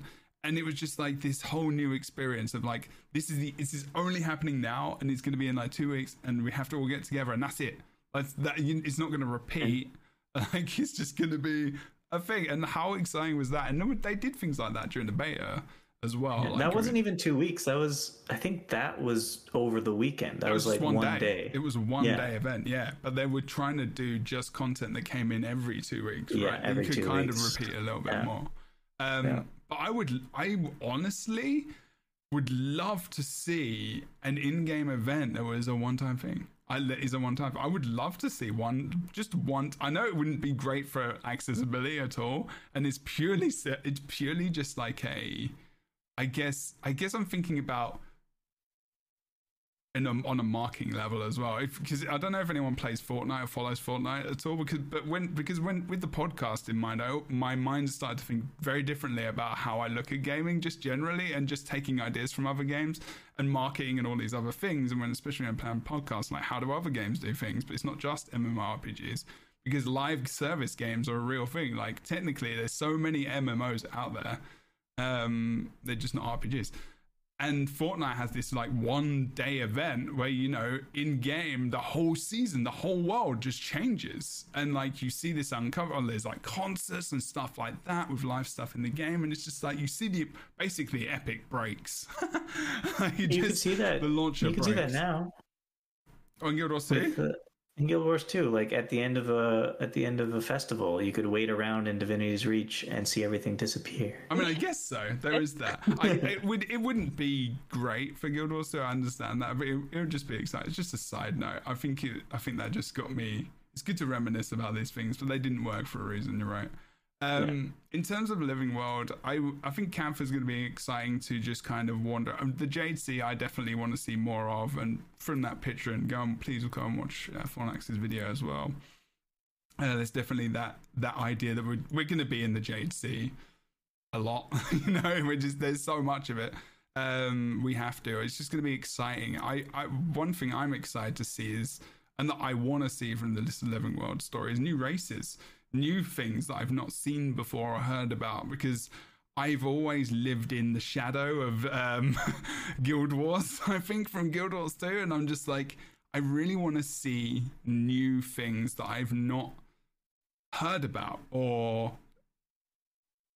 does that make sense? Like, you know, there's always been like, want to go to Campfire, want to go to this place, want to go to there, but they've already been kind of done. They're already there. But like, can we see new things in this place? Can I hear about new things? Can I wonder about completely different technology within the game and different stuff that's, you know, so you want to go this universe, just Guild Wars 2 in space? Yes. Yeah, you want to do Guild Wars 2 in space. Basically, I'm on board. I mean, where are humans from?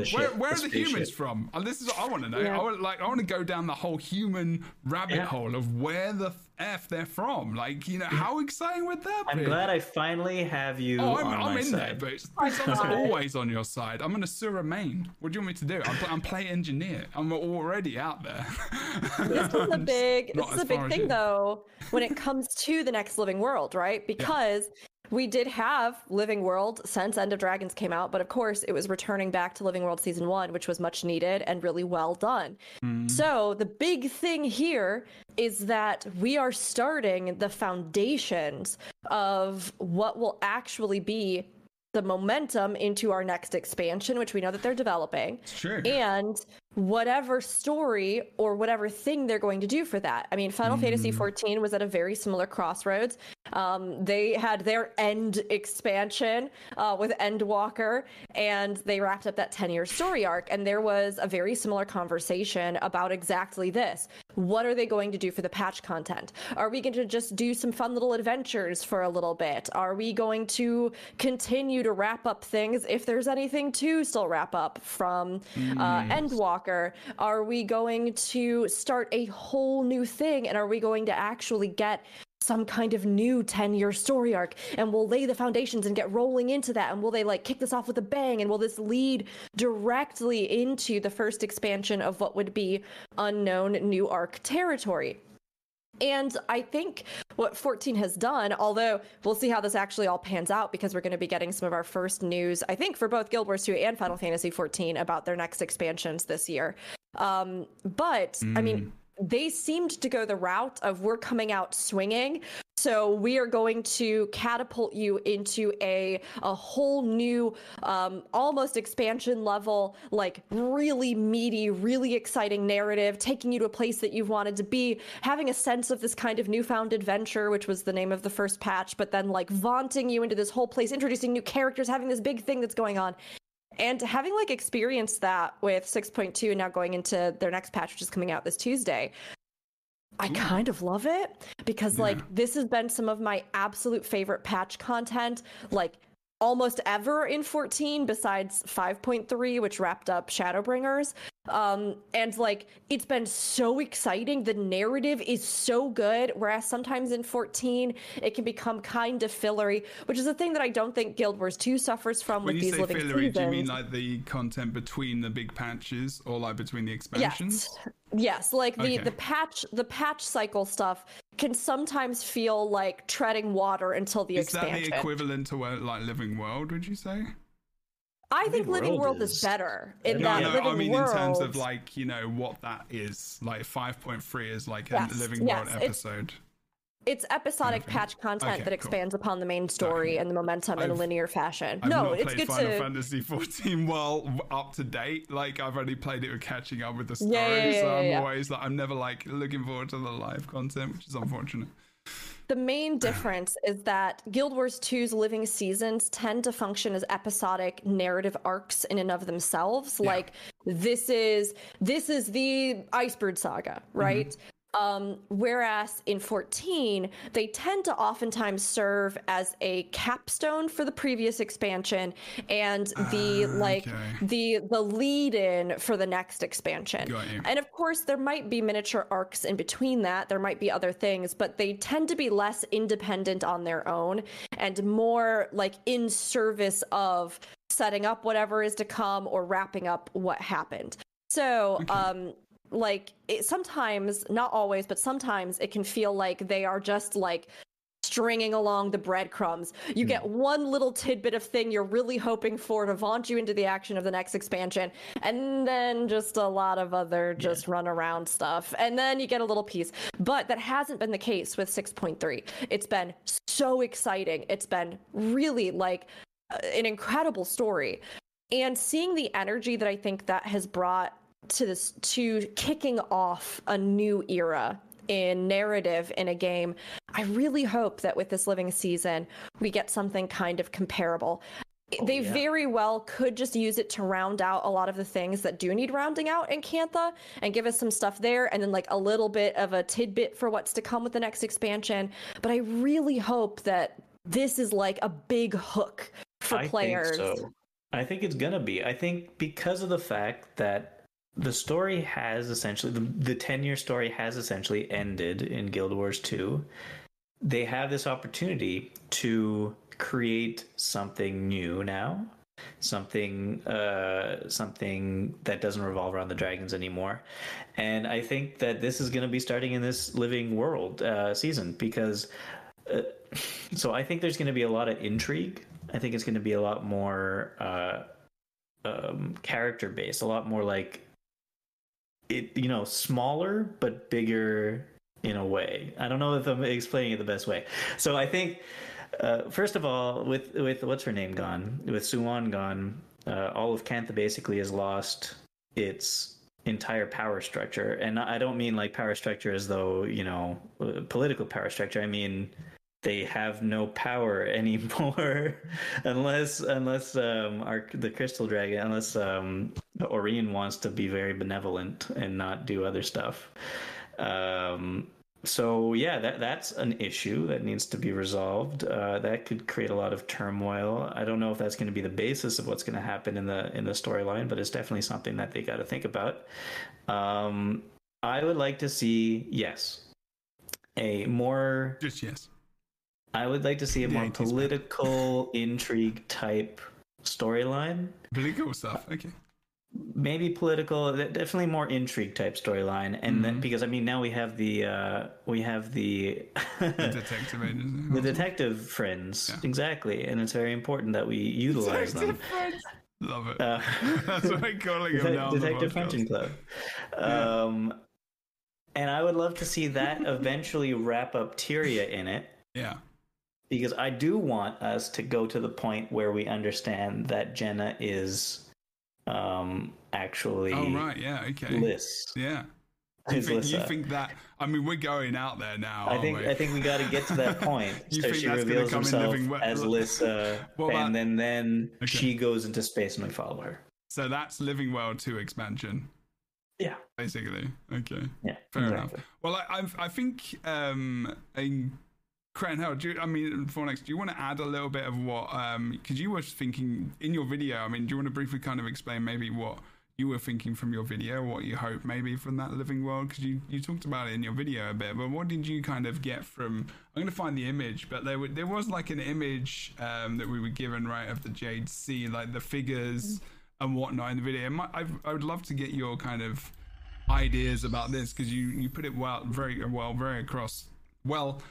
very well across in your video. Wow, I can't even talk, because I think Words a lot of hard. the time they are hard, because a lot of the time I feel left out in Guild Wars 2 lore and stuff, because there's so much, because I often forget And people are going to say it's probably because of undiagnosed ADHD, but like, which is a very big possibility. If I get bored for a second, I will switch off immediately and I forget things. That's a problem for me when I try to engage in stories. So especially when I've got so many different stories going on, because I like to just dip my head into everything and know roughly what's going on, but then I forget a lot of what's going on. So I really like you. The reason why I like your videos, I'm selling Fornax's stuff right now, is because you explain them in such a simple, unique way with emotion behind it. It's very much how Rook did their just overview of everything, which was just fantastic for me in terms of how I take information, because it's difficult for me to take in story over years and years and years and relate back to it in my head. I can't do that. I need to go back and watch things again. So when we do the shows with content specifically about an episode, I have to have the episode playing in the background, because otherwise I don't know what happened, because that is really unfortunate. But I'm giving you I'm giving you a very long-winded compliment, and also Rook as well. So what do you think is going to happen kind of with this, just even based around that image? Because you were talking about the 3 figures. Like, what do you think, Fornax? Firstly, I do think that you might have a executive dysfunction. Yeah. In your, I have it. I have ADHD, so okay. I'm with you. I'm not saying that I'm like, there are pros and cons. I'm finding out about this. This is something I'm investigating myself. So yeah. We'll find out. And I mean, so from a personal point of view as a player, what I want is, now that they've wrapped up the dragons, I'd like them to have an Andor moment. This is where... Be careful with spoilers here. So, no. So... I'm not going to spoil the show. I'm not going to spoil the show. Like, I know loads of people out. So, okay. Previous entries in the Star Wars canon, the new Disney stuff, have been very beautifully made. They've been, some of them, very fun, but they've all just, it's all just milking that member berries, right? Like, I get it. It's all about fan service and harping back to a very select few characters, and it's a rehashing and rehashing and rehashing. And Andor has just broken that mold. It tells a compelling, beautiful, terrible, wonderful story that just it could be set in any universe, but it's set in the Star Wars universe, and it is beautifully written. It is incredible. If you haven't watched it, please, for goodness sake, go and watch it. And this is what I would like to happen for Guild Wars 2. I would like them to take a really good look at what kind of stories they want to tell, and take more time.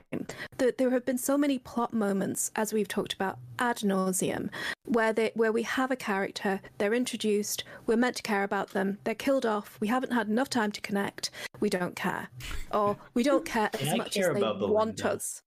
Who do you care about? Belinda. Yeah. I mean, someone does. We're happy for you. You're a Canadian, though, right? Sorry. But yeah, I was thinking of, this is really bad because I can't remember his name and I should. Orion's brother. Oh, no, sorry. Oh, yeah. Blast. Oh. I think it's a perfect case in point of that as well, where it was like, I mean, that felt like it could have been an artistic decision as well to do that, so that it's like, oh, Orien didn't even get a chance to know him, right? Which I think is also valid in that, like, not every death does have to have a ton of build up and a whole bunch of emotional stuff and things like that. But no, I mean, I agree with you, Fornax. Please continue. I agree with you, Fornax, too. Yeah, I would also like you to please continue, but I would like to say that I glommed on to the first few sentences of what you were saying and heard that you want Guild Wars 2 to follow Star Wars, so I assume you mean go to space as well. Yeah. I would be very happy to go and find out where the humans came from, because they are an invasive species on this planet. I've championed that cause on a number of videos. And why there's so many human females? you know, I mean, there's just so many. Can I demonetize the video now and tell you why? No. No. I don't think we need to go. I think we all know. No. Every single viewer that's able to watch this probably. I think you already said you got to clean up your bed sheets or something like that. No. Oh God, no. I was. No, that wasn't. Is that what you meant? No. Okay, all right. Never mind. No, I promise. No. I'm sorry, you've just blown my mind now. What was it we were talking about? We were talking about the living world. You were talking about Andor. You were giving us examples because you're talking. Because it is. You're right. And when I started watching Andor, I'm not going to spoil either. It was just like I was like, oh, this is okay. It's just kind of just in the Star Wars universe. And then I was like, oh, like we're finding out these stories about people, such minor characters in like Star Wars, like this officer who is just like this person, but just has this whole life and a family and is in this organization and all this kind of stuff. And you're just like, oh wow, we just never find out these stories at all. And you can't do that in a film because it's only 2.5 hours long or 2 hours long. You can do it in that episodic kind of format because it's 12 hours long, 13 hours long, because you just can't give that to there's not enough space. There's not enough space for it. That's very good. What I want a character-driven story. Calm down. Pigs in space. No, I want a character-driven story. Is what I want. What I'm saying, right? Yeah. Because we care. I care about the characters in Andor.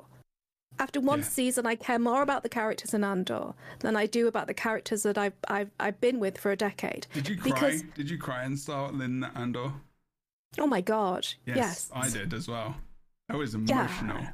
Like it was a wreck. All of like for different reasons. Everyone trying not to. It's also so sad because well, I mean, the character. I'm not going to talk about what happens. I'm not going to talk about what happens in the show, but the main character of the show is a character from another movie, right? And that in itself is, It's remarkable that we care so much about him, even though we know his fate. And that is the mark of fantastic writing. And what I want really is for them to let us get to know in an intimate capacity the people that we are with, so that we care about their fate. And so that we can have the story, and we can have these big bombastic events happening. It is an American storyteller here. A lot of the Americans, we like the big, and I'm not against that, right? But we have to care about the characters. You have to take us along the journey, and we have to be invested for these things to matter. That's why, spoiler alert, when Aureen was killed, because we had had all that time with her, and all that commitment and all that effort to protect her and to raise her and to play with her, little quite quiet moments with her, as well as big spectacular moments, we cared when she died. My only complaint in that instance is they didn't let her die long enough. They should have drawn that out. They shouldn't have been right back in. They could have drawn that out to the very end of the episode so that we suffered, because we like that, right? That's what we're here for. We're here for the journey and the story. Oh, yeah. Sorry, about general. I thought you were talking about drawn out death. I was like, no, oh God, no. Let's not torture dragons. That is not what I am promoting here. No, I did also hear you say you want to get to know characters intimately, and I agree with you full-heartedly.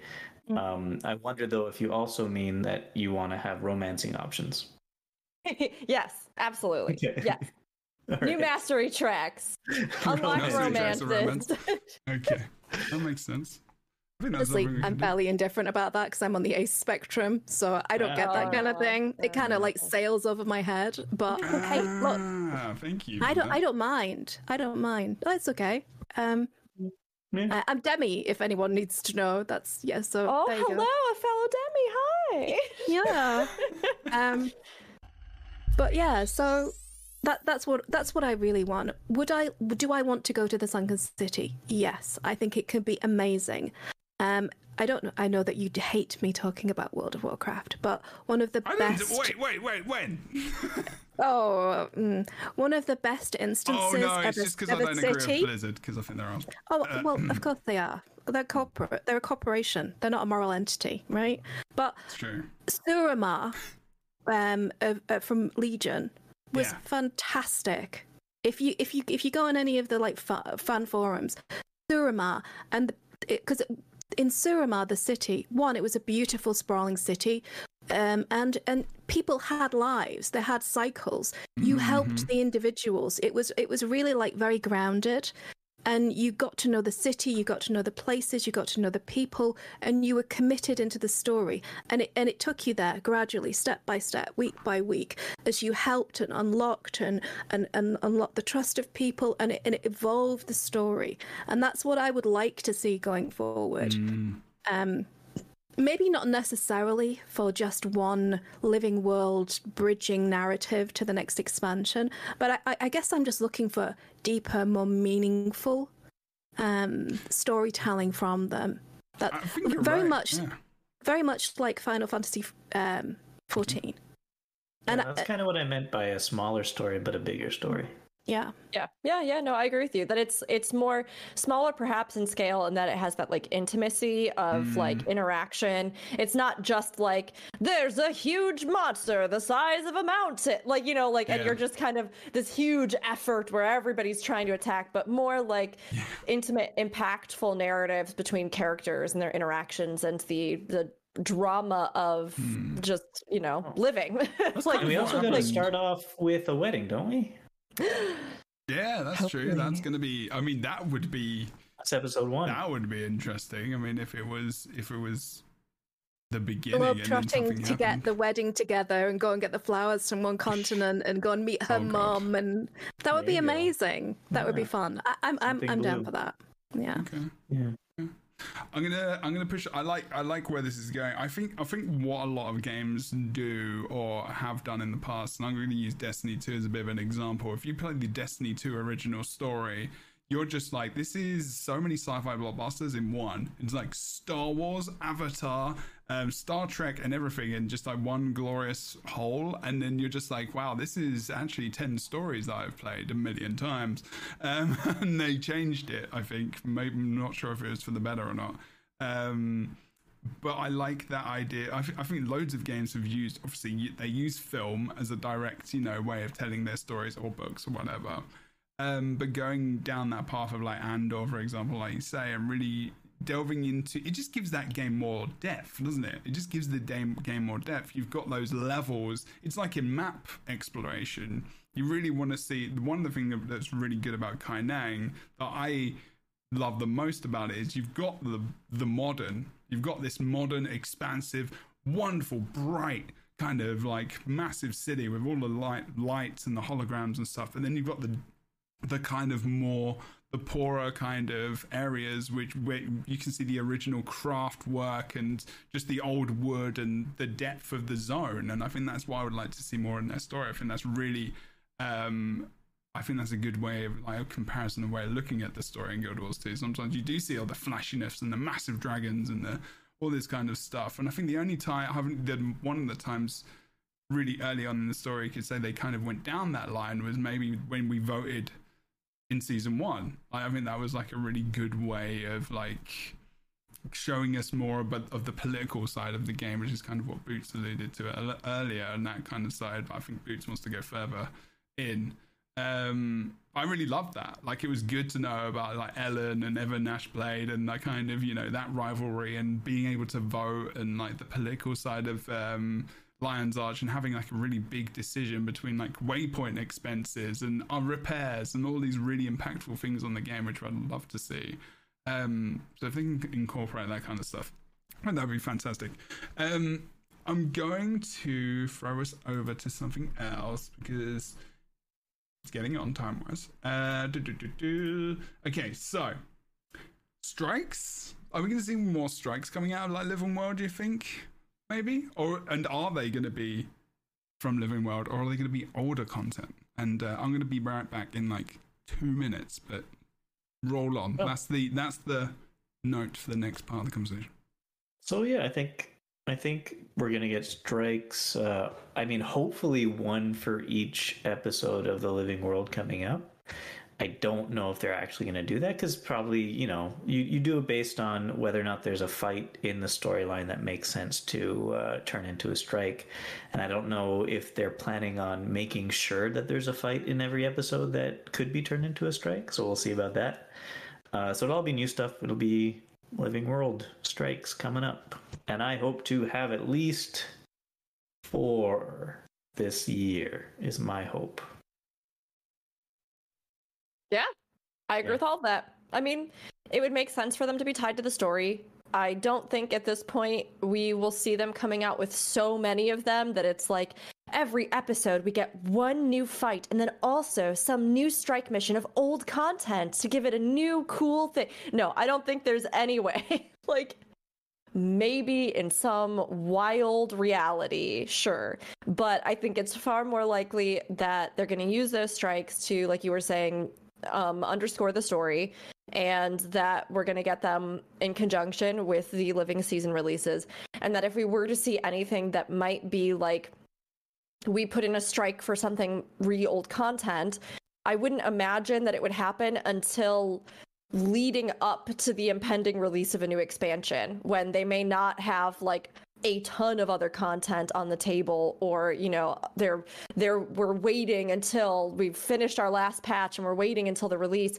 Like, maybe we would see something then that would make use of that. But I think at this point they're probably all going to be in service to the story and new things, and I think it's too unrealistic to think that we would get one with each release, each patch, depending on whether or not again, the scale of the maps, the stuff that are on them, those sorts of things. Like, if they aren't doing maps every single release, which I don't think they will, because they, seemed to shift away from that with Icebird Saga, which I think was a good choice. It feels like that would free up more capacity for other content, because you're not creating a whole new zone, right? You're going to be creating something else.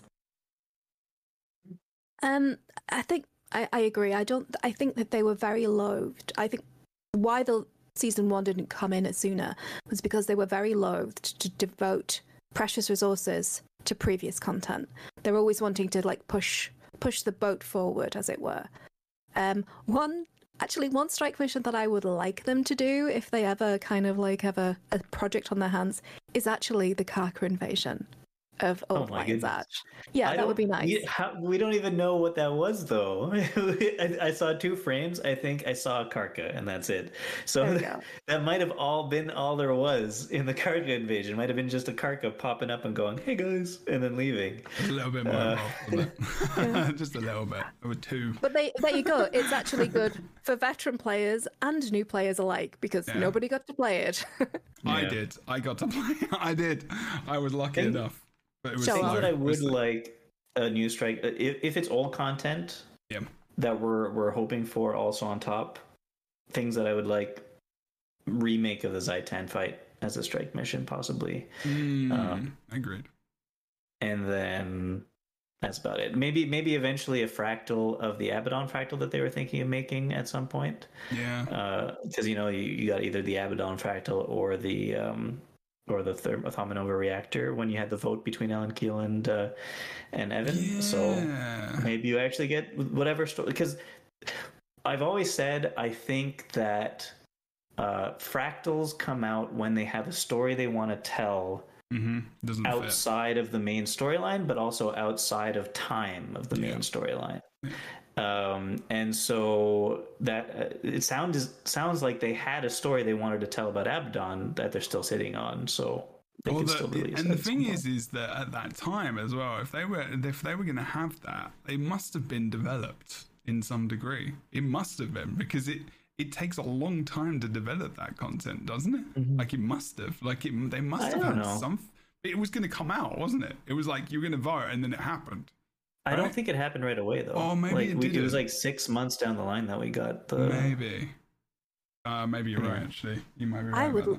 I would love for them to capstone the personal story with a Zaitan strike. I think that would be beautiful. And we know that they made an additional map for Zaitan, because we've seen it. We've seen it in in one of the, I think it was one of the like decade celebrations or anniversary things, and you see Zaitan on the ground, mouth open. You go into the dragon, I think was the idea. So you remember that? Fight his heart or his intestines. Yeah. So that would be amazing because it is one of the weaker fights. And in fairness to them, it's one of their earlier iterations. And I think it lets down the overall tone of the story. So, yeah, I mean, 100%, that would be lovely. Unfortunately, it's one of those things that I said should have come out before the Steam release. And now that it's done, there's less impetus to do it in the first anyway. Yeah. So maybe they it's tough because I would like to see those things get some love. And I'd like to see strikes really have more of a continuity throughout the whole game. Although we do have the one that comes now with Living Season 1. But all of that to say, I also think at this point, Living Season 1 was re-implemented fantastically. And that, to me, was the biggest glaring issue. Of course, there are still a lot of things that we've talked about extensively that we'd all love, and I would love to see them address in the older game. But at this point, I think that if they just move forward... Exactly. So be it. And honestly, I am... it's tough because on one hand, yes, I want all the other stuff to get some love and content and all that kind of stuff too.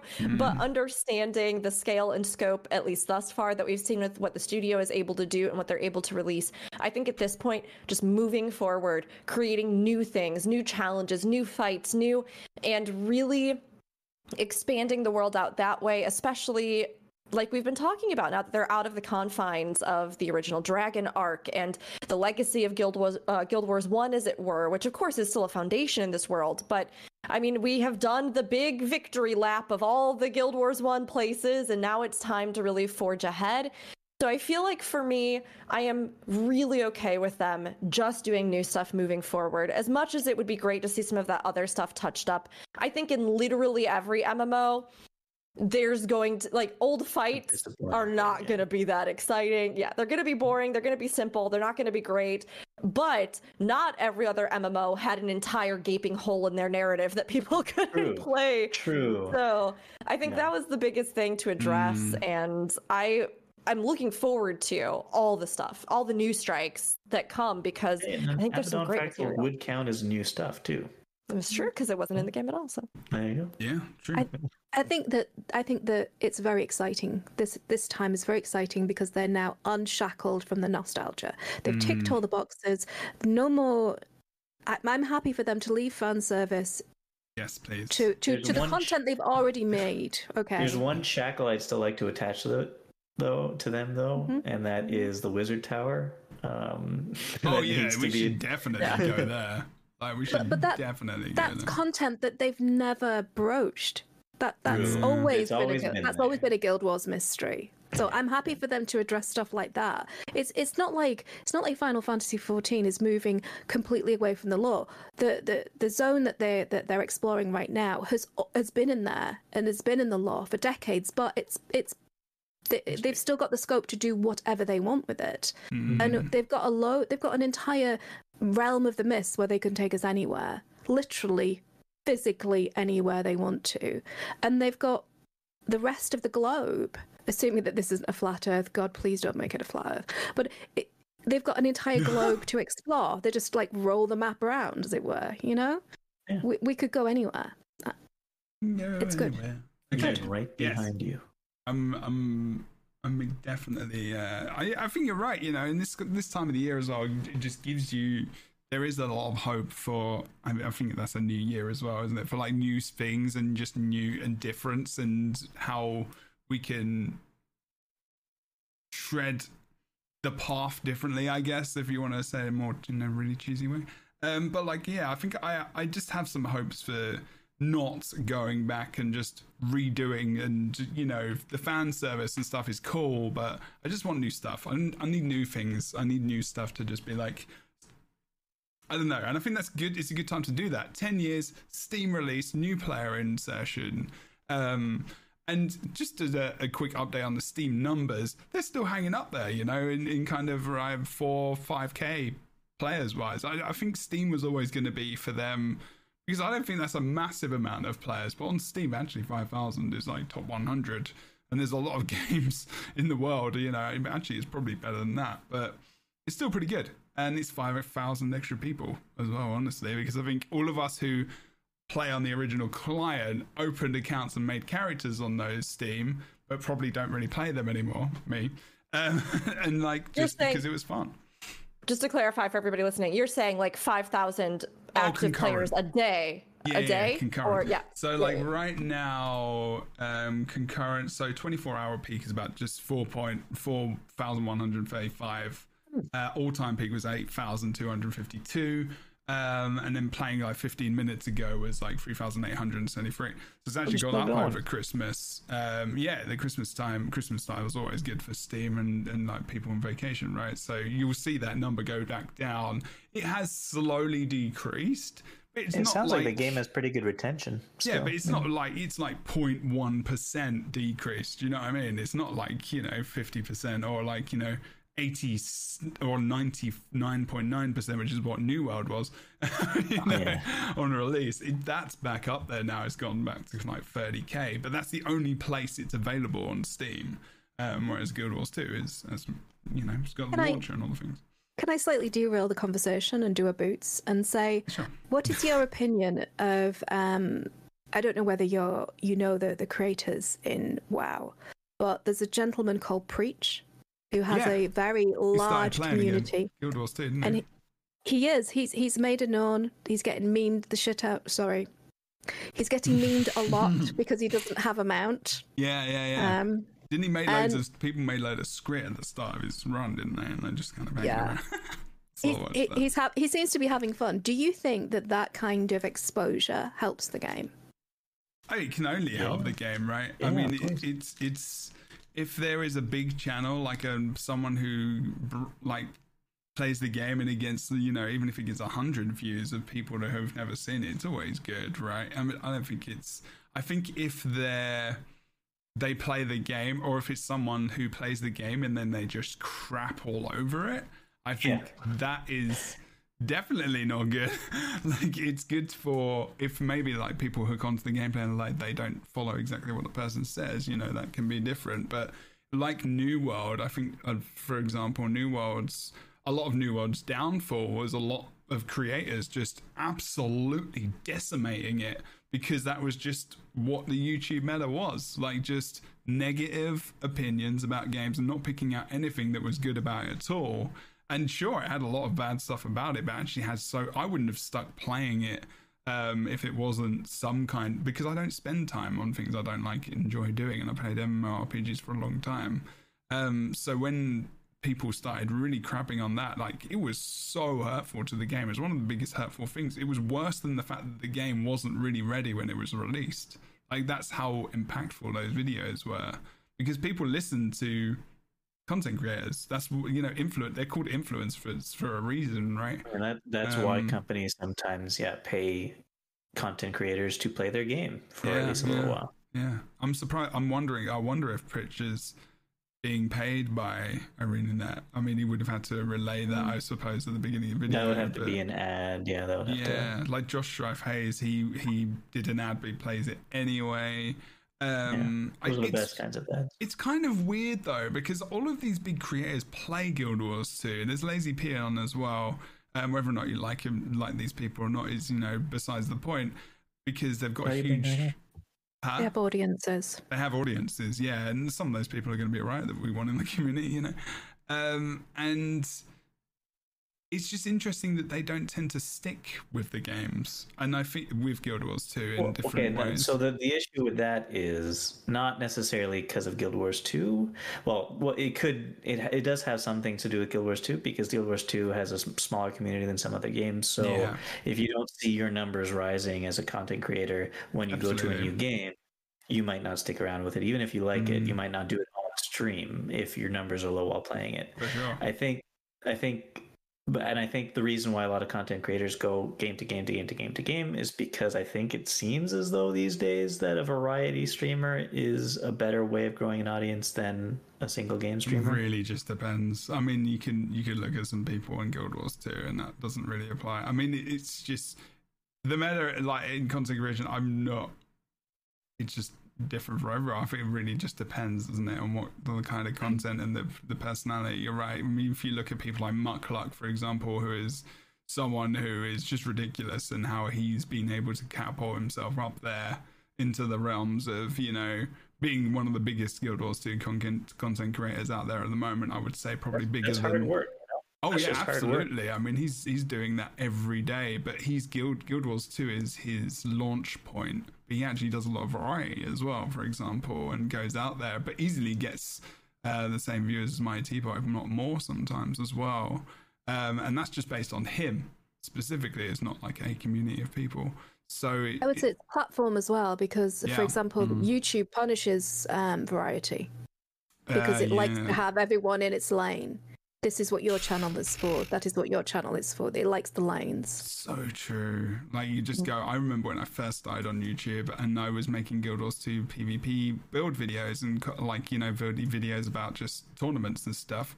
And as soon as I went outside that realm into another game and PvP, it was like one view. It was just like no monitor, like nothing. Like, it was just, the algorithm just didn't like it, and it was just like, okay, fine, I would have to make another channel. Whereas if I made a completely different channel and that was my first video, it probably would have been like 100 views or something. Not much, but like it would have been more. That's like a whole other episode that we could do, where we talk specifically about what it's like to grow or to be a creator for Guild Wars 2 and different, you know, platforms and things. Yeah, definitely. That would be cool. I would love to. We should definitely do that. But yeah, I'm going to bring us back. Sorry. But yeah, good points overall. I think I'm going to. I don't want to go for too much longer because I don't want to take these wonderful people's times up forever. But some other things. I think there was something I wanted to talk about in terms of, and you're talking about Pritch, and I think yes, just overall, generally, Phoenix, to put like a pin on that one, like is. I think, what do you think? Do you think that's bad? That, you know, do you think it's good that someone else is able to come in and kind of show off the content for the game? Is that, you know, do we want more people doing that in 2023? I guess we do, right? I think Preach is a fairly honest actor. I think he genuinely loves MMOs. He loves gamers. He loves gaming. He's committed to it. He has a very diverse and very big church, shall we say? Yeah. And he genuinely he was very as distressed as you are about the revelations, and he even nixed all content for a good period of time. I followed him for that. Yeah. So I think he's an honest actor. I think that he will give Guild Wars 2 an honest shake. I don't think that he will knee-jerk it, and I think he appreciates, because he's also a big fan of 14. He jumped into it. He didn't understand it. He talked to a few content creators in there. He did a series where he was trying to guess what they were supposed to do in raids, which was quite hilarious.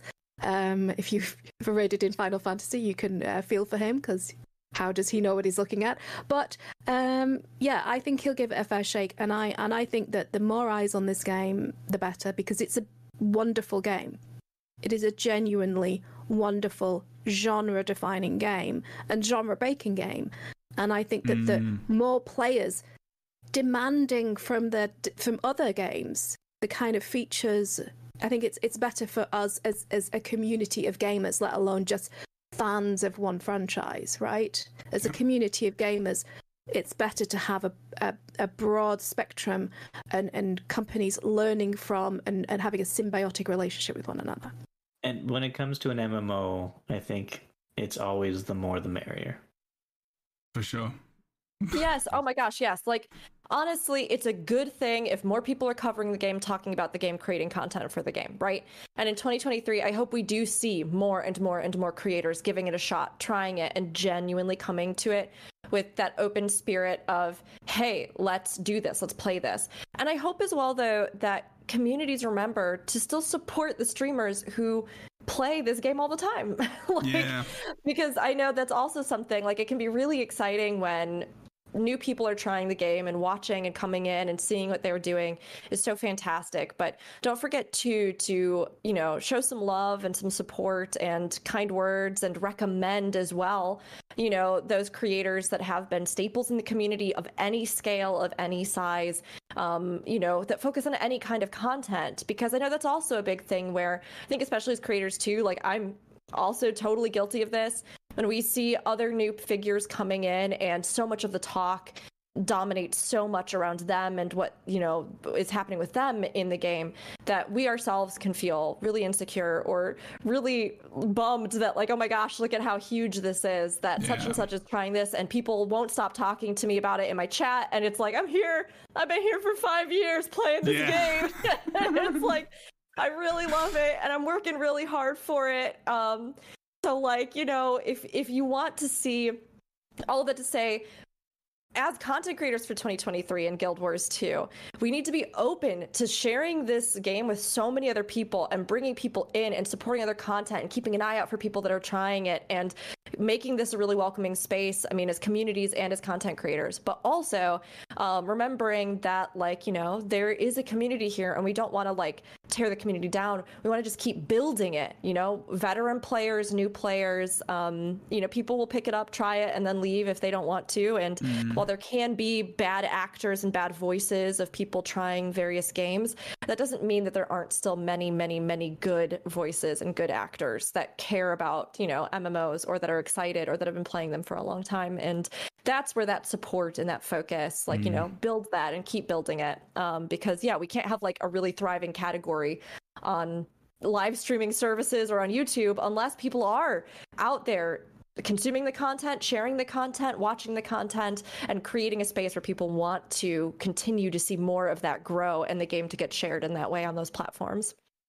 Awesome. I would say that a high tide lifts all boats. So I've never looked at my fellow content creators as competition. I've always looked at them as more like colleagues. Yeah. You're a better person than I am.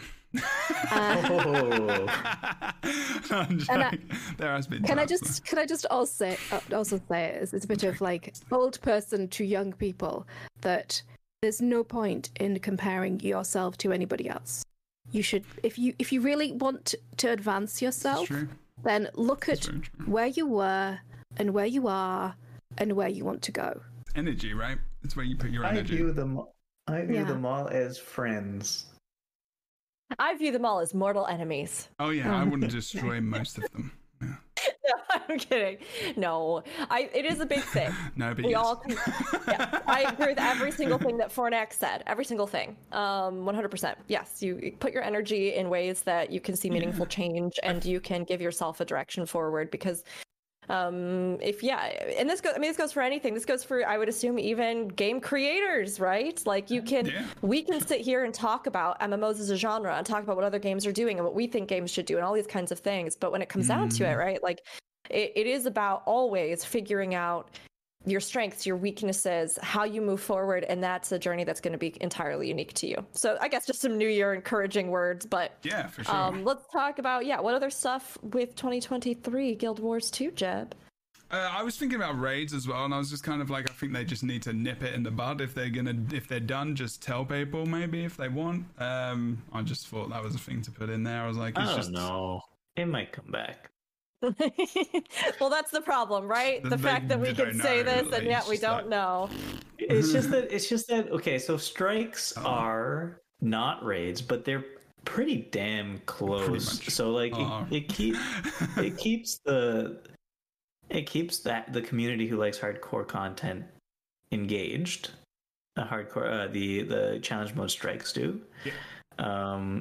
And so I don't think they're going to say we're not doing raids anymore, because they might still do a raid in the future, right? Like I guess if they say that we're not doing it, and then I don't think there's any fear that anyone's gonna leave the game if they say they're not doing raids. I don't know. I think there would be people who even if they don't leave the game because they're stuck here, even if they don't, they're stuck.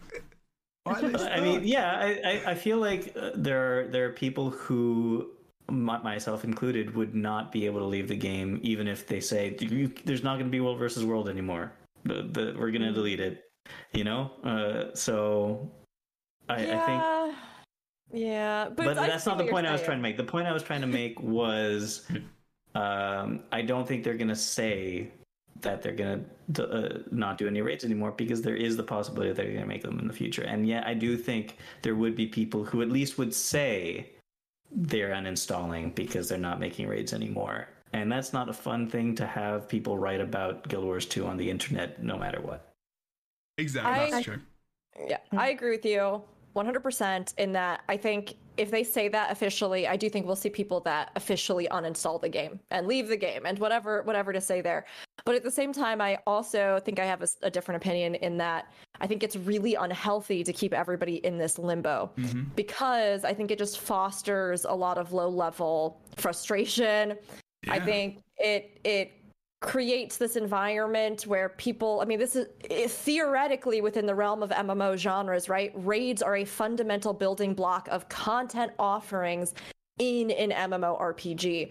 So if you are not going to have that, and or it's a type of content that you've already had established in your game, I do think that you need to try to spin that the best way you can. I think you need to be like, hey, well, we are getting rid of these, but hey, also we have these strikes and we're going to be releasing them at, this cadence, and we have these challenge modes and we're going to try and do a set of them or something like that. This is what the content will be in this genre. And I know that it's going to cause some dissent, but I think we're already at the point where so many people are so genuinely unhappy that there's no discernible game plan for them. And while strikes are great and we've seen them really start to come into their own, right? You can't say that raids are a selling point of this game. Like, I have people ask me, what kind of end game is there? They won't say that it's a selling point of this game because they're like, when they're marketing new things, they're not going to say, if they're not going to put raids into the new things, they're not going to say, hey, we have raids. No, of course not. It's not a selling point of the game at that point. But they do have hardcore content. And I will say that I don't think it would be smart for them to shoot themselves in the foot and tell everybody there's no more raids when there's no reason to not leave that option available to them in the future to develop. Like, that's one reason. No. I'm saying, like, if they say now there's not going to be any more raids, we're only doing strikes forever and ever again. That is not necessarily what their mindset is. Maybe they do have the thought in their mind that sometime in the future we might decide to make a raid again. I also don't think that you can actually say that that's something that in a live service game that you can do as part of your model, right? Yeah. You're because to say, well, maybe at some point one day we will do one, to me is I just don't know if you can build a player base off of that, because we do have strikes now, so you're not. I know, but you know what I mean? It's tough because I'm with you in that I personally, as a player, would rather have them leave the door open and then make one. And then I'm like, hey, a wonderful bonus on top of my strike missions. Yeah. But I also know that largely many players already have left the game because they're going, well, this thing that I love to do and that is such a huge driving force in so many MMOs, we just don't even know. And maybe one day they will make one, but maybe that's in 2 months, maybe that's in 5 years. And if I don't have anything to do until then, that is this type of specific content that I want, and I don't know how long that wait could be, I think it just makes it feel all the worse. And it's also tough too, because we run 3 learning progression raid groups in my community, and I love doing them, and I'm not going to stop doing them. And I think players should do the raids, and they should have fun, and they should try them, and they should do the content that's there because it's so good. But it's also tough in those situations as well, because I think people just get to the point where they're like, what does it even matter? I've done these same 3 raids 1,000 times. I've done these same things 1,000,000 times. I could keep teaching people, but are we even going to get a new raid? I guess I could just do strike groups, but that's just easier just to I'll just do an LFG or just pop in or, whatever. So it's tough because personally I'm with you, Boots, in that I don't want them to say they'll never do it, because I would like to get more eventually. But I do think that this is a point where they have to decide if this is going to be part of their content lineup. And then whatever the plan is, whether that's we come out with a new raid every other year or something, I think they need to let people know, because at this point, I think they're just damaging the endgame community by having it be this big amorphous thing where people don't know if they have momentum leading them into what might be next. They don't know if it's worth the hours to keep running these things and training people. And I think the strikes are a huge step in giving us something, but I do think they still need something else when it comes to instance PvE content in the game. Yeah, strikes are, in my opinion, like if you go and play WoW or you go and play Final Fantasy 14, and we're going to talk about one thing very, very quickly after this, because there's a video that someone linked me that's very important, and it can launch the future podcast episode, which I want to do as well. But like, if you think about the WoW community, and when I went back to play WoW for a while, there was this point where I really wanted to get back into raiding, right? And there is a raid community in Guild Wars 2, albeit it's very small and it's a very tiny percent of the population. And it's sold mostly on Twitch, and that's why people get excited about it. But the majority of those people probably don't play it. Is that there is this real energy and focus on, there's this expansion coming out, there's a raid, there's next thing coming out, there's a raid, the new gear, the new stuff. And I'm not saying Guild Wars 2 has to do that, but it's a really important part of that end game process, which I think is what Rook is alluding to, and well, not alluding to, but is saying, sorry.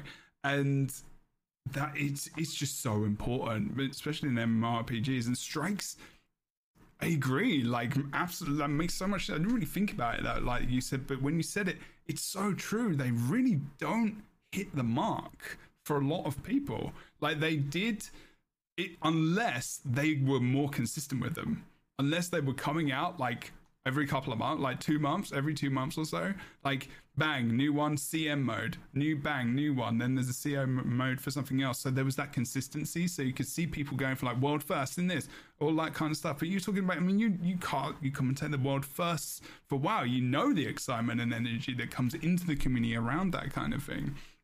So what I would like to see is something just to round this off as well in 2023 for Guild Wars 2, is to have more of that energy that comes in, and that comes from advertising their website, showing off the game. It comes up in so many forms, and showing off, you know, what they can do in the game, and really kind of pulling those parts out more and just showing the world more about like the good stuff in the game. Like Fornax says, like, don't hide your game behind these walls, and just kind of show it. And strikes can be that thing, like have those world first, have people commentating, have streams talking about the things, and they can do that, and hopefully they do. So okay, strikes and raids. For the longest time, strikes were a lot easier than raids. The hard CM mode, some of the strike missions now are comparable to the raid difficulty though, and the difference between raids and strikes is mostly that strikes are very bite-sized, and raids have the storyline attached to them. They're long, they're fun in that way, because it's like a very long, hard dungeon. Yeah. And yes, there is a community in the game that loves raids because it is that thing, and that's something that strikes would never fill because they are so bite-sized. So yeah, I think my opinion is just they should design more raids. And because I think they should design more raids, and because they should design more raids, they shouldn't announce that they're going to stop making raids. And I don't know when the next raid's going to come, but hopefully it's not in too long. That's my whole opinion. I think we definitely agree with you. Yeah. No danger. I think that if they ever want to be up there with the big boys and girls, they want to compete with World of Warcraft, they want to compete with Final Fantasy, they have to they have to make raids. It doesn't matter that it's not part of their company ethos to do these things. There is an actual reality in the MMO community that this is an expectation of your customer base. This is not...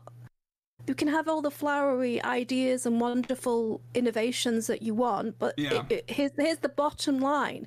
If you do not create raid content that is compelling, that has scaling variable difficulty so that all the community can enjoy it, and the hardcore raiders can go, testicles out on Twitch, then that's not a swear word. Does testicles count as a swear word, Deborah? I think we're pushing some boundaries. No, that's not here. what I'm laughing. I just have this image, like, for all of a sudden. So I'm just like, thank you for that. Hair on fire on Twitch so that people can get behind it. What does that even feel like? So that you tell me. I mean, I have some on the shelf, testicles in a jar, but I've never owned any myself. I was talking about the hair on idea what hair on fire is like. Oh dear. Anyway, what were we talking about? No, so I think that they definitely need raids. Let's just draw this back in. They need a great addition to the podcast. Great stuff. Thank you. I know what you're saying. I think the point really that I hooked into there is that if you're gonna do it this way, and you have to do it this way because otherwise it's not going to appeal to people. I still don't think they're there with that. I think they're implementing their systems, but they still got a way to go with that. Strikes appeal to also a large amount of people that like the bite-sized content. Right, like they like being able to get in, get out. Don't have to devote. I mean, if you're doing it properly, it would be less than an hour. But if you're trying to like progress these things, 2, 3, 4 hours of your night for these for raids. So I would love to see stats for how many people. I don't think they should get rid of strikes. I'm not promoting that because I think you can have a diverse. But if you want to be in the big leagues, if you want MMO endgame raiders to come into the game and revitalize it and bring their audience with them, like Method and those endgame raiding guilds, then you have to give them a challenge. You have to give them so they're content creators, so they need regular content, so they need regular installments of raid. They need something that they can rely on. So in June this is coming out, and in April, and they can build their brand around it. And if you want to tap into that, then you have to. It's a supply and demand. It's supply and demand, and if you're not supplying raiding, then you have just you've kneecapped yourself. You've literally disadvantaged yourself. And they make fantastic raids. They do. They really make do. Fantastic raids. And I don't know why they stopped. And we can definitely talk about that in future. I'm going to kind of round off the show now because we got people who need to go, and I want to respect everyone's time as well. Thank you, Phonax, for that. That's very important. You're passionate about the things you're talking about, and I appreciate it. There is there's CES, which is, I don't know, I can't remember what CES stands for, CES 2023, but like there's this, someone basically started talking about it in chat and Really Geek just linked it to me, and it's actually a really, really important thing, and I think it's a good thing to end on, because realistically, we've got Living World and then we've got an expansion coming up, right? And if we think about Guild Wars 2 and ArenaNet, one of the things that they've been doing recently is really coordinating events with big parts, with big things that are happening in the game, i.e. 10th anniversary of Guild Wars 2, Steam, Living World seasons and whatever we're going into right now, but also expansion, and what's that going to be paired with? And for some reason in my head, and I've still got it, and I think maybe we all have, and I want to stop on this image specifically, which is very interesting to me, thinking about controller access and also console and where MMORPGs are going. If we think about where MMORPGs already are for some games, we can always think about, good lord, there's so many on console right now, and all of just kind of went out of my head, but ESO and Final Fantasy 14, you think about World of Warcraft and their new accessibility options with controller, and now how the setup can change as well in the options, which I've done some research on as well. And for anybody who, like me, did not know what this means, CES is Consumer Electronics Show. Thank you. That's it, exactly. So Dell were there, Alienware, like showing off like their controllers and stuff and how they can be adapted into different games and programs and whatnot. It really does make me think about, and it doesn't just not necessarily talking about console, but it does think about access for people who just play on controller and go from like console to PC. And like getting those people into these games. Yeah, they got the Twilight and everything. But the controller very much looks like a PS4 controller, like PS5 controller, whatever. And how, just thinking about how we could see that as being something that happens in the future. And, just even thinking about that and the idea and the excitement behind like, Guild Wars 2, Guild Wars 3 or whatever, and like expansion and that being kind of packed in with the expansion, just like, do you know what I mean? Like these ideas of the future and what Guild Wars 2 could possibly be bringing, That was huge on the display. I missed that. They were showing a button that brought up a mount wheel. The wheel. That's exactly like the So the mount wheel that we want in our game. Yes, yeah. I mean that's a huge influence from ESO. That's like it's basically ESO. Like it's just. Well, the big thing being here that at this Consumer Electronics Show that happened last year, end of last year. I don't know. This is 2023. This is happening right now. Right now. Yeah. Like Deborah was 3 saying, days ago. Okay. So, like Deborah was saying, at this show, they showcased these big hitters, showcased a variety of games with this controller that they were using.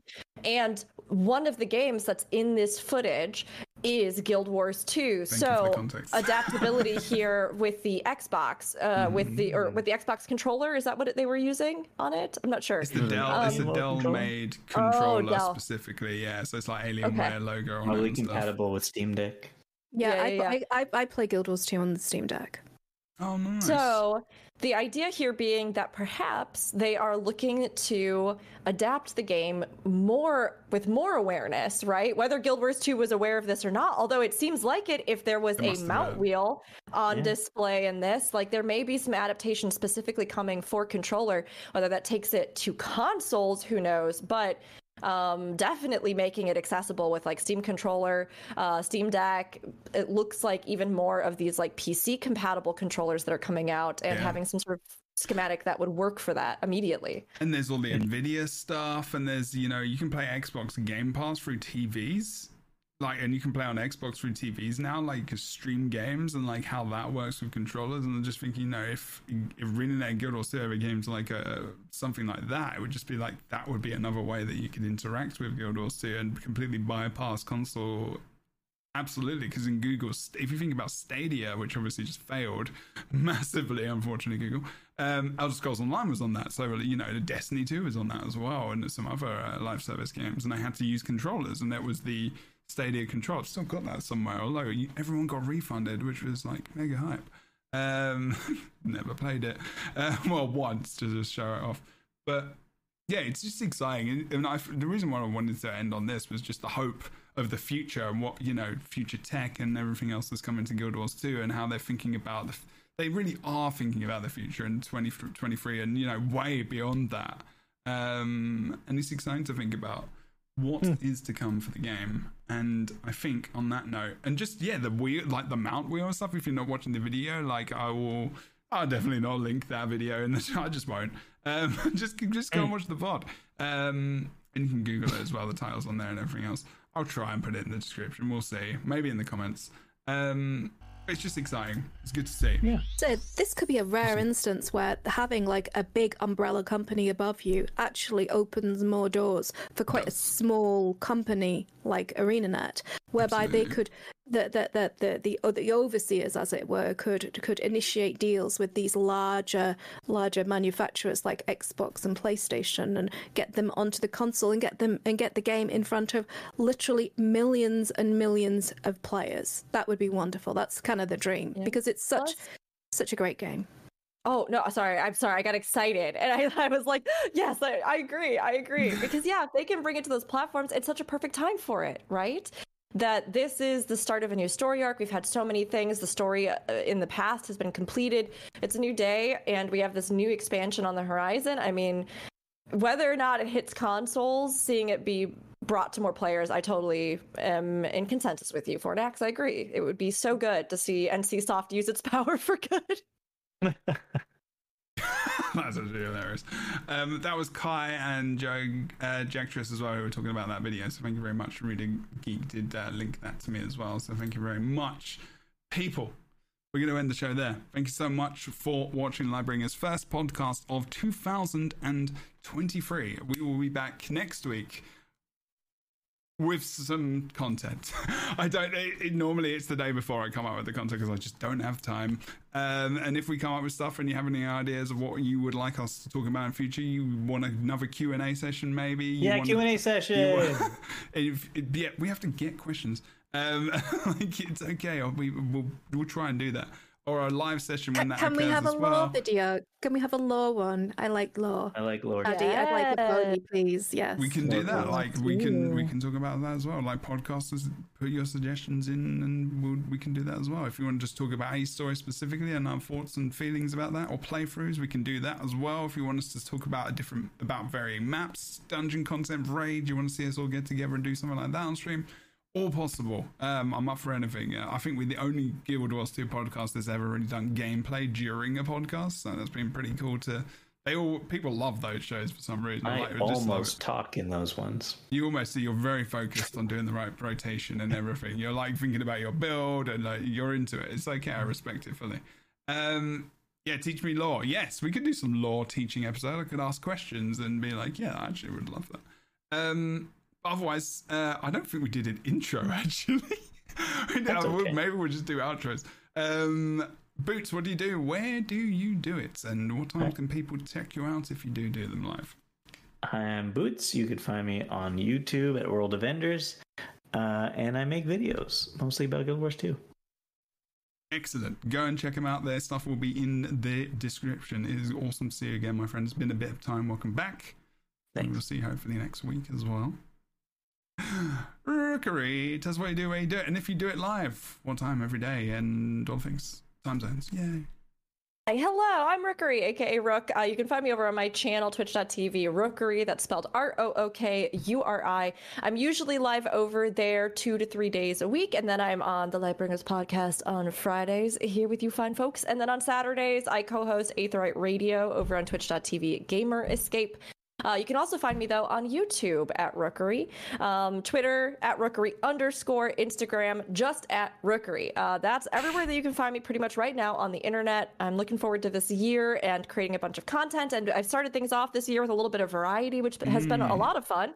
To kind of do something just a little bit different. But there's a lot coming up for the MMOs that we play, mostly Guild Wars 2 and Final Fantasy 14. And I'm really looking forward to everything this year has to bring for them and getting to share it all with you. Right.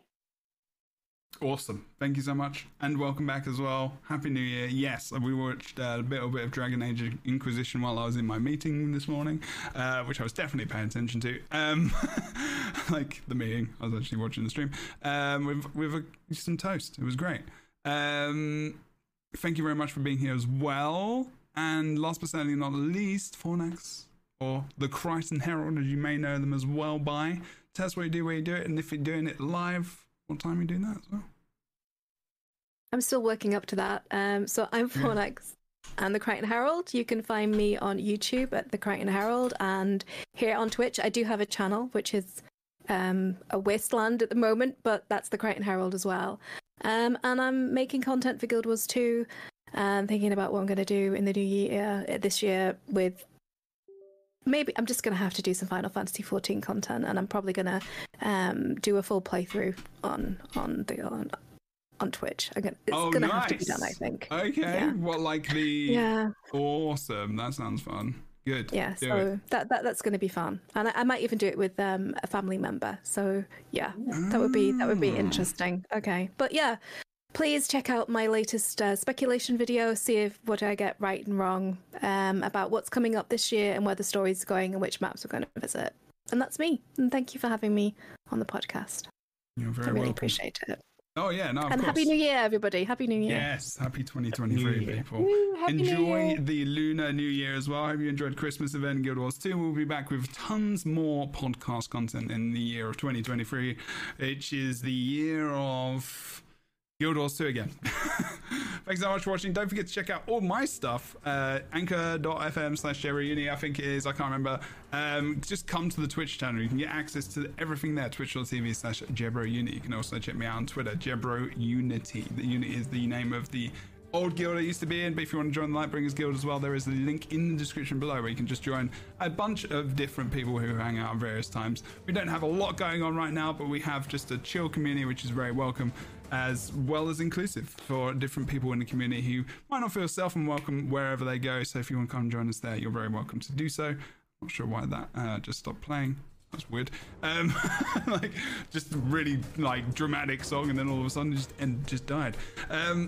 Do all the things. Follow, support. Appreciate it very much indeed. You take care. Reach out to those who you haven't seen maybe for a little bit of time. And I just realized that I took my mouse out of that computer. I actually need to put it back into the other computer so I can transition the scene. The other mouse on my other computer just died, which is great. So you're gonna have to bear with me for a second because these intros and outros are never awkward at all. Thank you so much. This is a well-oiled machine. Wow, Boots, you didn't even have to sidetrack this outro. My mouse was already off the rails. My mouse just died on the other PC, so I had to stop How bad would it be if I bow out right now? No, it would be fine because I'm not on that screen anymore. Thank you so much for watching. Okay. Take care. Go and check out the episode on Spotify as well if you do want to listen while you're in your car on your drive to work, home, or whatever. See you soon. Bye-bye.